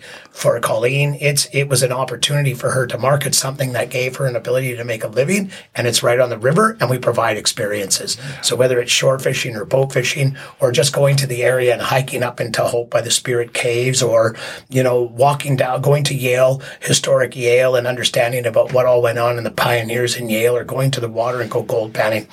We created that unique accommodation experience that could be whatever it is you wish it to be. But in no way are we saying that that's, an absolute First Nation experience from that area, right? That's not what we were charging this about. It's about I'm already a tourism-based company. Yeah. So this is about tourism and people getting to the river again, people gathering at the river, families. So then what happened is it became successful, and we got into this full-on pandemic, and I'm like, wow, I'm losing so much in revenues. This is bad. And then, of course, we got some seed funding from Indigenous Tourism BC, and they said, okay, if we give you some money, what would you do with that money, and what does that look like? And we put together plans and projects. And I said, I got this property here, 3 acres, 1,000 feet of river frontage. And I just go over there and I cut the lawn, and the lawn was beautiful, and it was all blackberries and mess, and then I have all the trees right on the river's edge, all the riparian area, all intact and beautiful, and the trees, and it, it's kind of like wilderness, and it has, stinging nettles and all the things that are in the little wilderness area. And I thought, well, this is a good opportunity to do something. This is we got some time because we're not on the river every day. We're working, and we're trying to figure out how we're going to get through the pandemic. And Colleen's sort of yeah. And she says, I think you should make some domes, something cool. I've seen some domes, and you should do these geodesic dome things. And I'm like, what a unique, cool idea. Yeah. So we started to research them, and then I purchased them. A couple of years ago, I purchased them, and then with the space, and then we developed the space there on the property, and we created this beautiful, in my view, a beautiful facility. Oh, it's incredible. Nestled into the trees and the wilderness. And, I guess you could say it's commercialized a little, and I wanted it to be absolutely luxury. I wanted it to be like you're going to a hotel room in Vancouver and better, and you're doing it, and it's luxury glamping. I mean, sometimes a little millipede runs into your room, or, this or that happens. I mean, it's eco. We want it to be. They're compostable toilets. So it's eco toilets. There's no flushing toilets. There's running water in them. There's heat. There's beautiful gas fireplaces. There's king size custom bed. I had couches made that were with a chaise and a full queen size pullout for people that were all custom made. And we did, I pretty much did all the interior design and all the bathrooms and the utility room. So it's there. So it's, people just roll in. They come in a separate entrance. I have a big shop up in the back. They park there and they look forward towards the river. And they come in. And it was to me, it was a no-brainer to develop it so that we had an opportunity to fight what we were going through in the pandemic. And it's another way of focusing, staying busy. And we completed the project last year and I think we had our first guests on August 20th. The only unfortunate part of last year is we probably could have extended our season, a lot longer, but without all the pictures of finished products, you don't get an opportunity really to market. Right. So we pretty much lost all of, 2021 for any marketing ability. And, we got a bunch more pictures and some videos and a bunch of stuff going on. So that made it even more challenging for our 2022 season.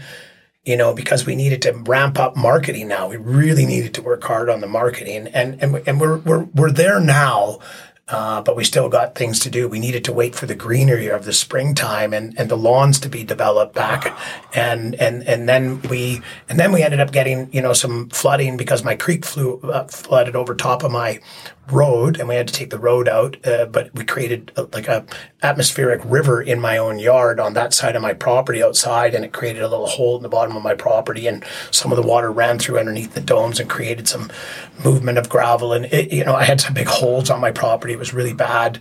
So we've worked really hard since early spring, and then our winter was tough. We had 6 feet of snow in my property, 6 feet of snow at the domes. We could not even market through the winter time. Wow. and all created, simply put, because, some of the catchments in our road area were not maintained by the road people. And so anyways, that's caused me a lot more grief. And again, that goes back to, sending emails and having people work with you and people ignoring your need for help.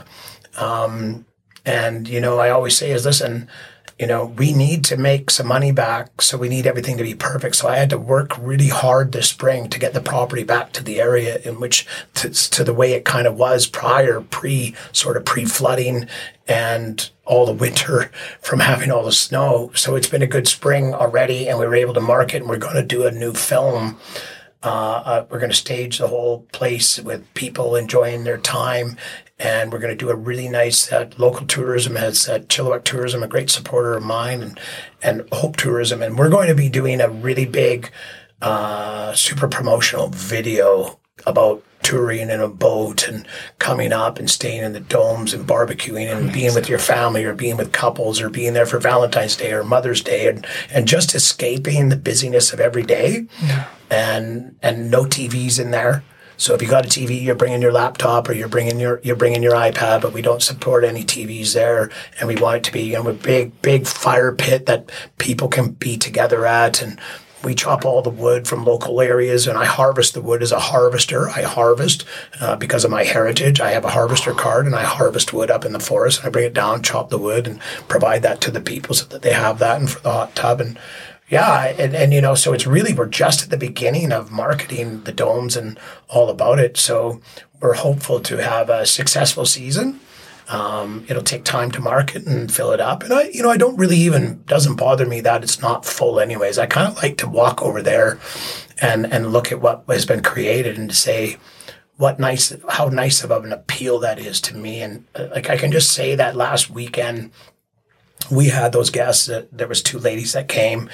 One of the ladies works for Finning Canada, and she is a lease manager for Finning equipment, believe it or not. And then her best friend came, and her friend was now leaving from British Columbia and flying back and leaving, going to live in Quebec again now, where her roots are from. So they spent a weekend there. And the comments that they made, they did a short little video. And that's what we're encouraging people to do to help us with the social media, and we'll enter you into a contest for a free stay. So come tag us in the thing, create your own little pictures or your moments and your memories, and then use that, tag us in that, our fishing company, as well as our dome company or our teepee company, and to be able to tag all that and to talk about the great memories and gathering at the river and your experiences. And those girls did a bang up job. They did a little reel, and it was brilliant. And then they did pictures, and then the other family that I got to fish with, the Sumner family, the 18-year-old boy, 16-year-old boy, the mom and the dad, they were blown away. They just said this whole thing, from the office to the communications to the guiding of the river, catching fish, the historical, cultural part of the traditional tour, as well as staying in that domes. Those domes, they said, this whole thing exceeded their expectations. They just could not believe when they walked down the stairs in that big stairway that we have to see what those domes were like, and then to create that entire experience for a whole weekend for them. They were blown away. Like, for me, that was like a little breath. I get to breathe, and I get to say, yeah, Dean, we did it right. And we did it as a team, Ellis had input.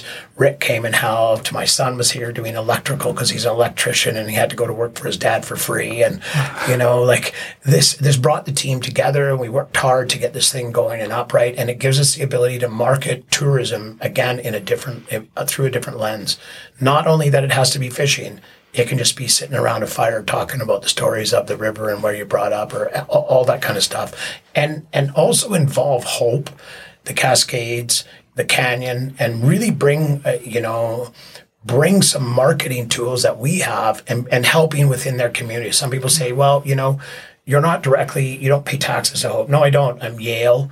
So I'm considered outside of that electoral area, regional district. We pay our taxes, but we're bringing people there. Yeah. They shop, they come to Hope, they go there to Mountain View Brewing.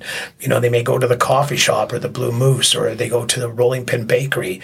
And the tourism value of dollars spreads so far, so again, we don't need to go always and harvest a fish and say there's the value of that fish. The value of tourism and sharing experiences whether it's Indigenous or it's a sport fishing experience, it doesn't matter what it is, that value of those type of experiences is probably one of the best generators of money and funds that get spread across communities in all of British Columbia and Canada, the world, period. Yeah, just the memories that you get to make. I'm a big believer in entrepreneurship. I wrote a paper on First Nations economic development with the belief that you don't understand what it means if somebody doesn't get to chase their entrepreneurial dreams. We all miss out. Had you been forced to play it safe or not received any support, we would have missed out on this idea. The memories that these people have made never would have existed. And I think we miss out on that. You could have 100 of the domes, and I still don't think it would be enough in terms of the memories that creates for people, the opportunity to experience something simpler, something outside of the hotel industry.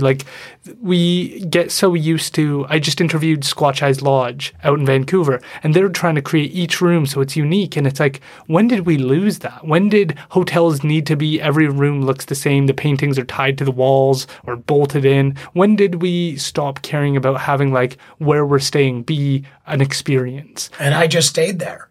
Oh, wow. When the outdoor adventure show, I made a point of staying there. I stayed in the water room. Oh, wow. During my time, but I was and I wanted to stay there. I wanted to have that experience.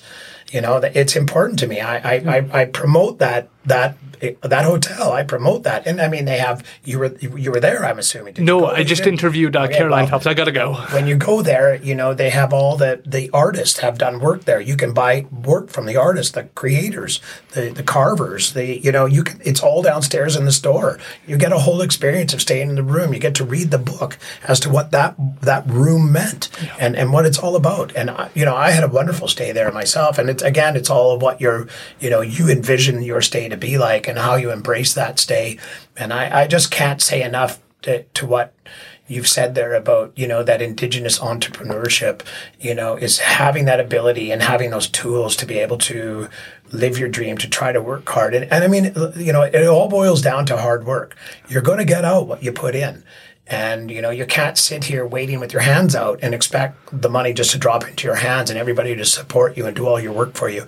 You have to go out and you actually have to do what you say you're going to do. And you need to grow through the hard times and learn and, fall down and skin your knees and skin your hands and get back up and get back to work. Yeah. You got to do those things. You got to go through the tough times to enjoy some of the good times.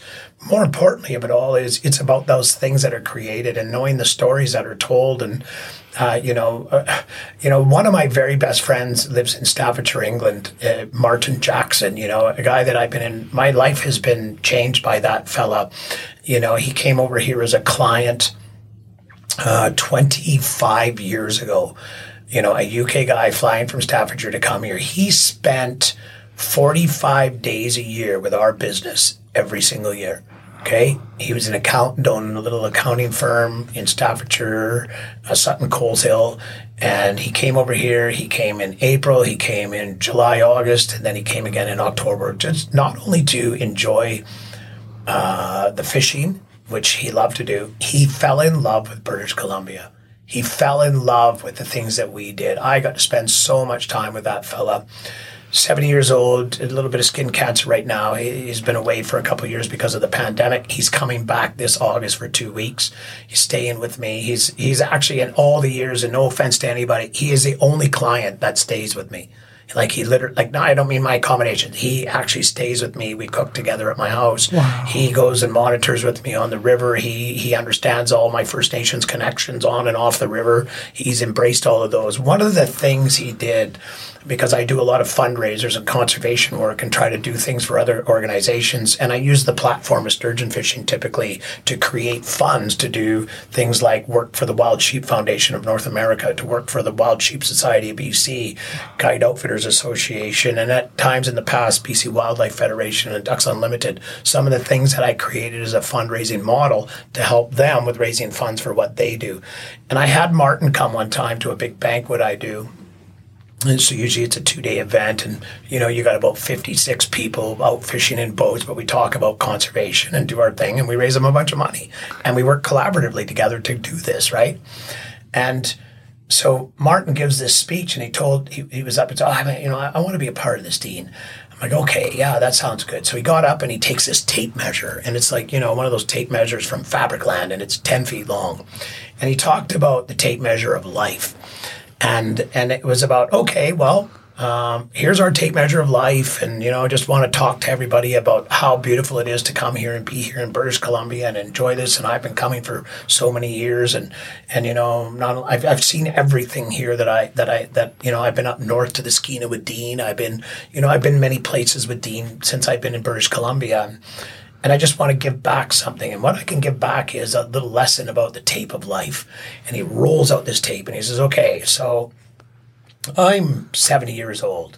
And he says, okay, so let's go to 70 inches on the tape. And we cut the tape off at 70 inches. He says, okay, now we got this to 120, 70 to 120, 10-foot tape. And he goes, the life expectancy of a normal person is probably about, let's just say it's 85. And he clips the tape off again at 85. So now he's got this piece holding from 70 to 85. And he says, okay, so that's my age now. And this is what I've got left to live. Maybe I'll have more, maybe I'll have less. I don't know. But this is kind of the average. And he said, I love to come to BC and I love spending my time fishing here. And he said, so let's just say you spend a third of your life sleeping and not doing the things you want to do. So let's clip off a third of that. So now we've got 85, 70, 50, and we've got another 5 years off of that. So now we've got 80, 70 to 80. There's 10 more years. So I've got 10 years. And in this 10 years, the likelihood of me coming over, I want to come over here and spend my time. He said, that's all you have of your life left to experience what BC has to offer. To come fishing, to come out here, to enjoy this. And he's talking to all these people who are big players in conservation, participants, and he's telling them about the value. And that's all we have left of our life. And to encourage people to go out and chase and to do the fun things that you want to do and create these memories that we talk about, whether it's on the river or going to Vancouver Island or, going up to Kumsheen and experience rafting or going to the Okanagan and, going to wineries or doing whatever it is you choose to do in life. Out of his lens, is about spending his time in British Columbia and being with good people and fishing and creating experiences on the river. And, him and I cook together. And that still today reminds me of how the people looked at that and how short our journey really is.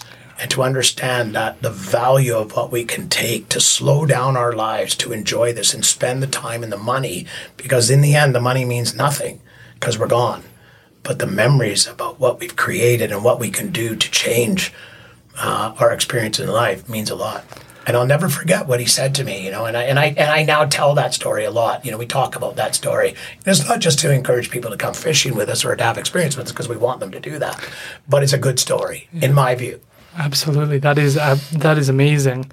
Can you tell people how they can connect with the fishing side and the dome side? Where would they go to have these experiences? Yeah, well, first of all, it's simple. My business name is called Great River Fishing Adventures.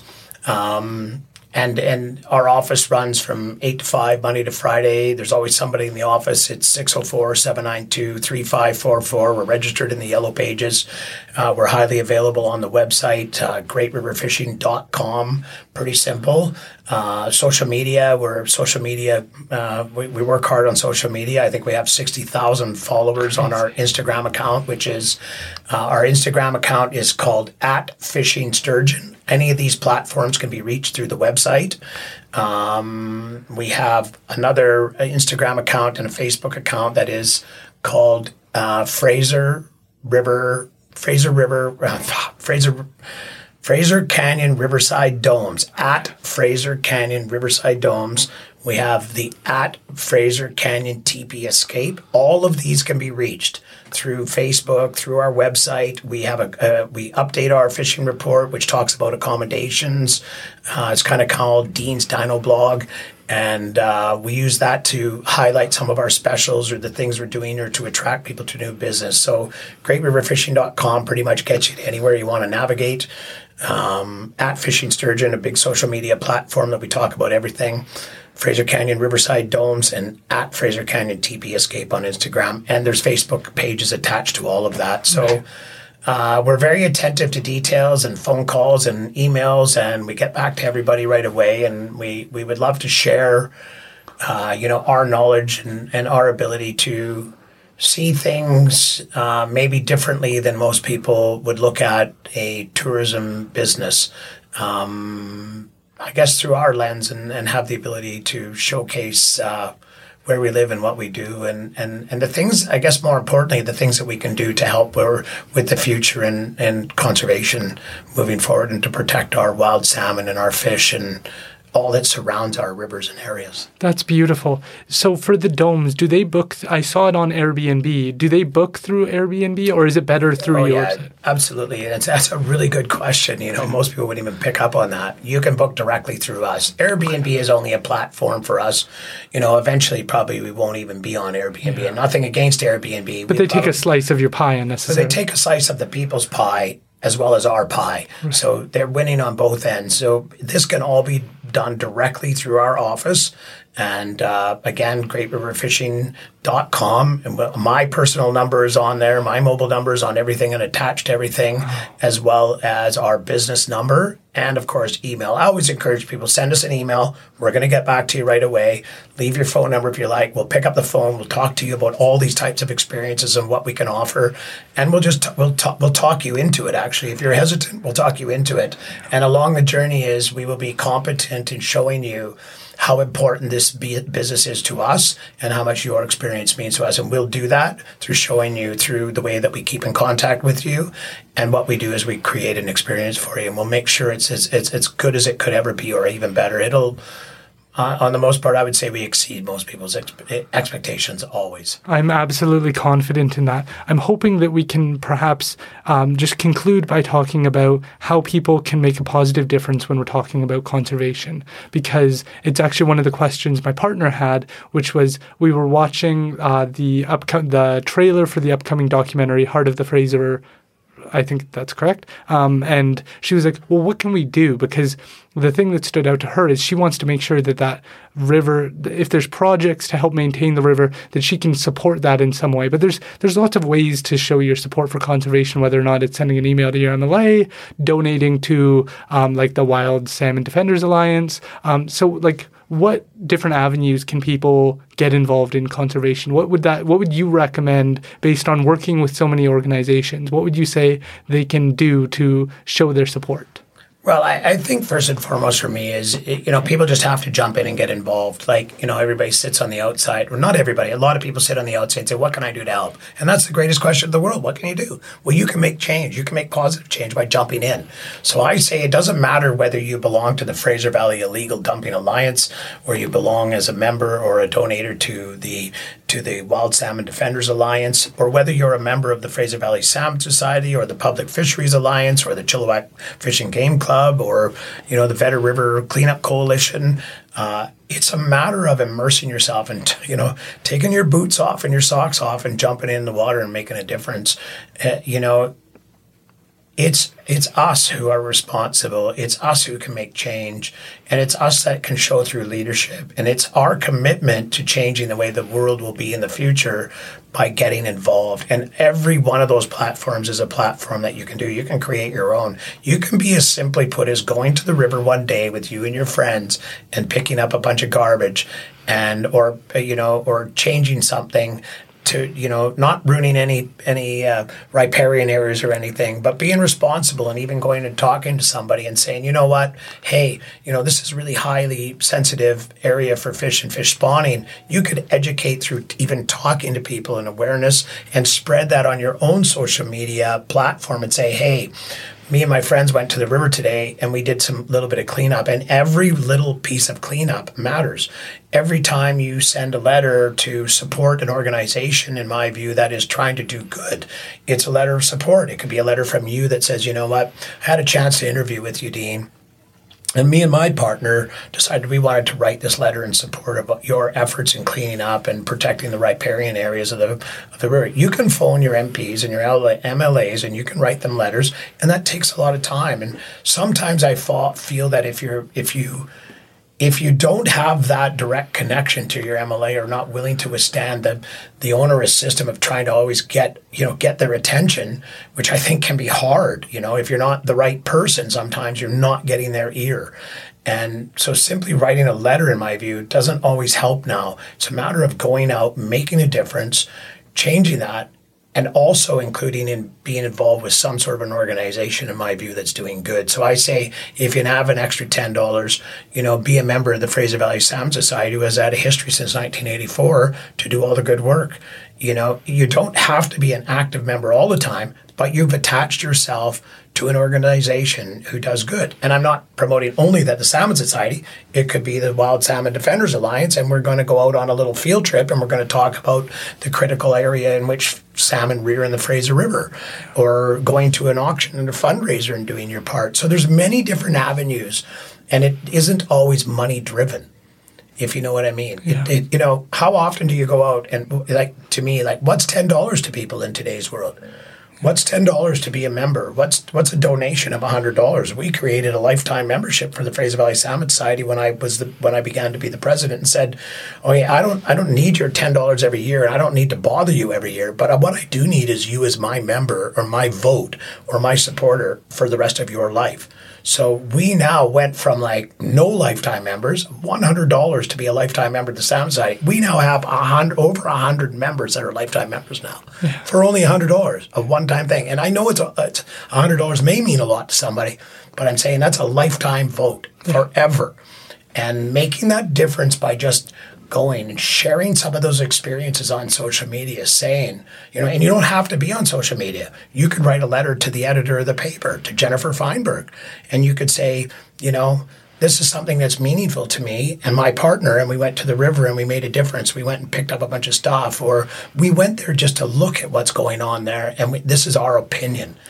You know what I mean? So none of this costs money. It just means people got to make an effort.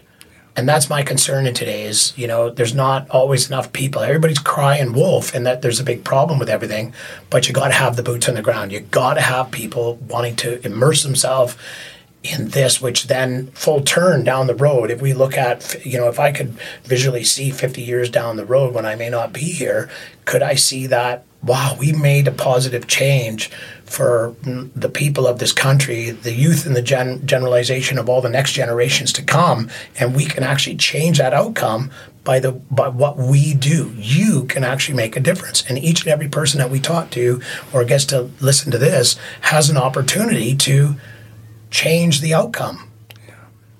Yeah, I think that is something people just need to feel. There's this feeling that we're we can't do anything, that we're not able to make a difference. And I think that it can feel so discouraging to learn about the challenges the river's facing. But you can make a difference. And again, you might not be the person who fixes all the problems, but you are a part of the solution. And that's so much, that gives your mind a piece of ease that we seem to be lacking right now. Again, I just think that so many people feel like things are not going well. Things are getting worse. We talk about biodiversity, and that being an issue. We talk about climate change, and people are just there's this weight on our shoulders of oh my God, where is this going to end up?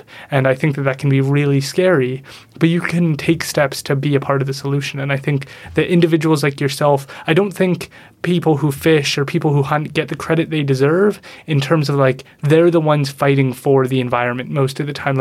I'm pretty sure it's the same here in Canada, but I know in the US, when you pay for a tag or something, that money goes back into conservation efforts. It goes towards trying to address the issues, which is far more money than the average person who's just complaining about the environment not being the way it needs to be. These people like yourself are involved in trying to be a part of the solution, and a lot of it isn't paid, and a lot of it is because this is your home. This is where you want, when personally you want to be proud of the river and be able to look out and say this isn't filled with garbage. But on another level, it's you also have people who are taking these tours with you. You don't want it to be disgusting and gross and be yeah, and we're just going to eat this fish connected to this a bunch of garbage. Like, that's not a positive experience. So, like, there's so many levels of your involvement in trying to improve the experience people are going to have, improve the waterways, that we sometimes forget that, I think, and think that the best thing to do is just complain about things. And that seems to be so easy for people to voice, oh, we need to be doing more.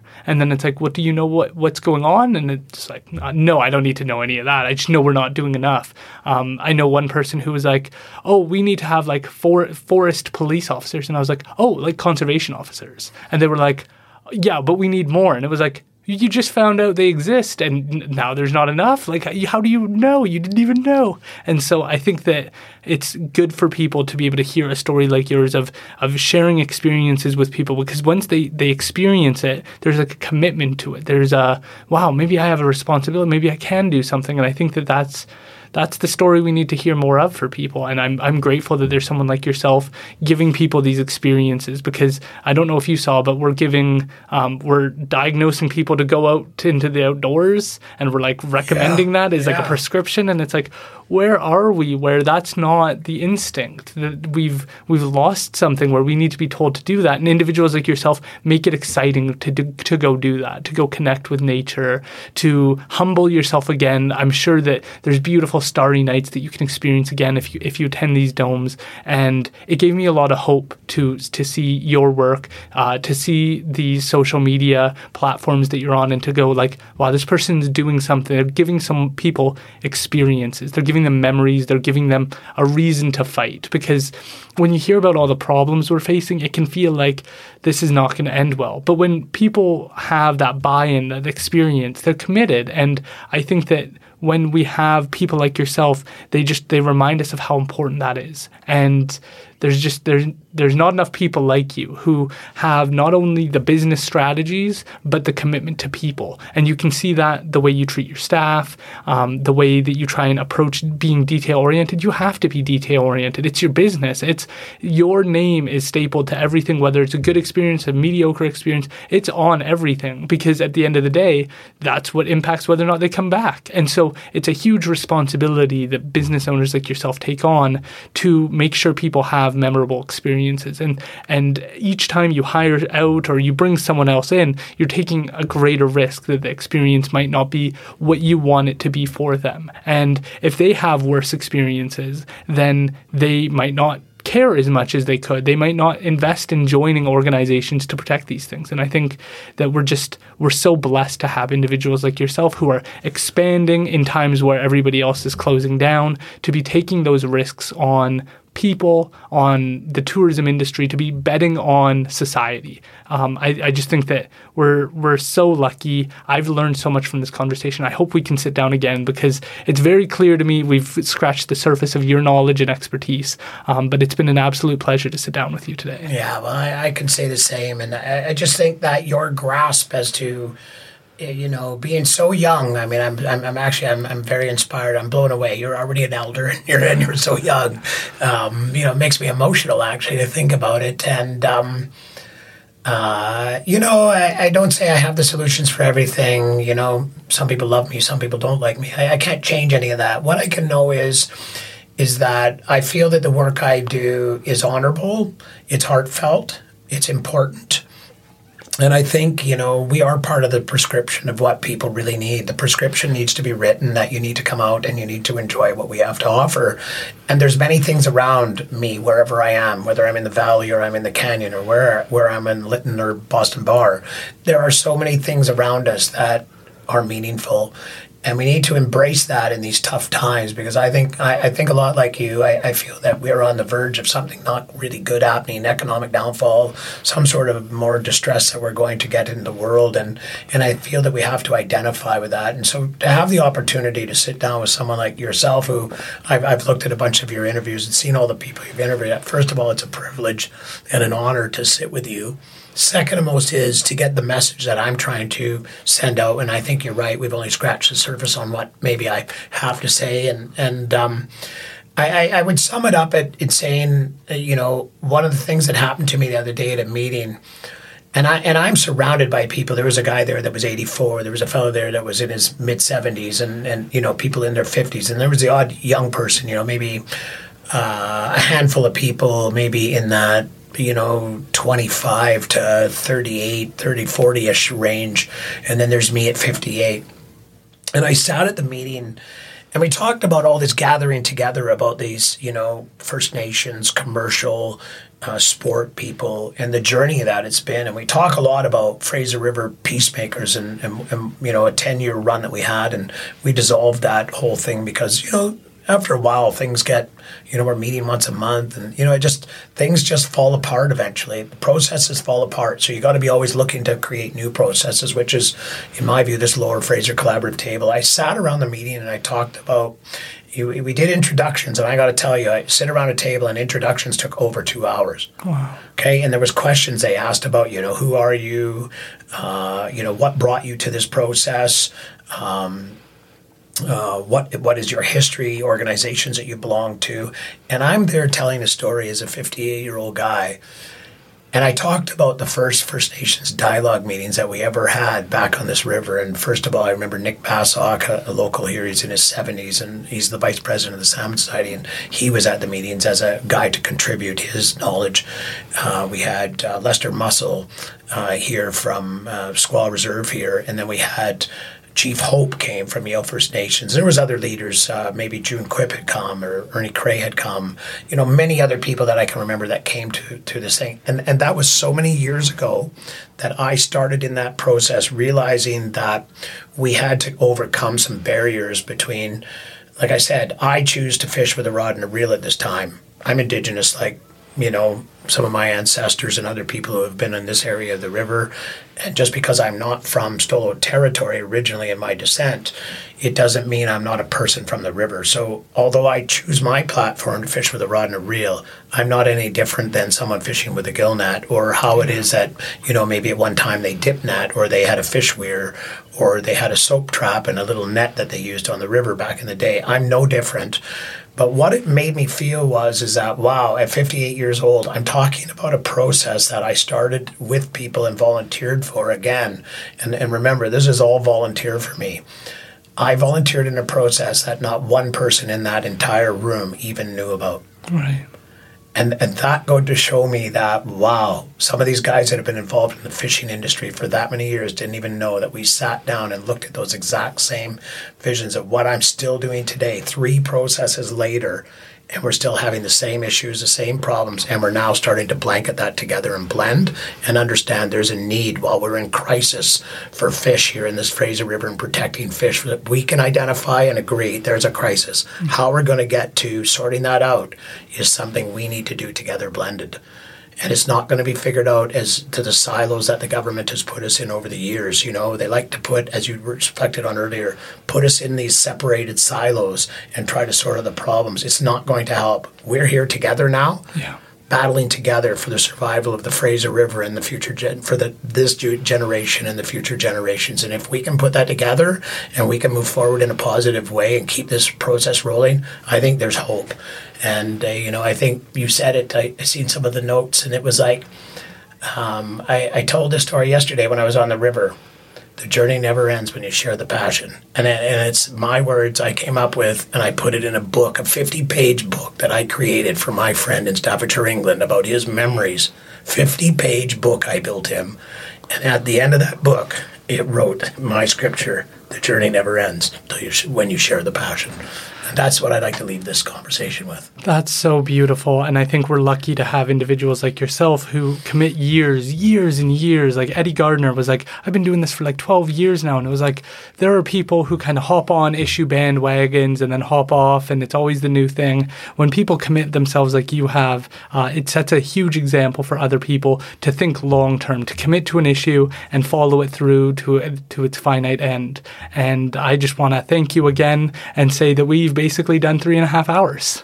Wow, it's unreal. It feels like it's been 15 minutes. Well, I appreciate you again coming and sitting down. Thank you, Aaron.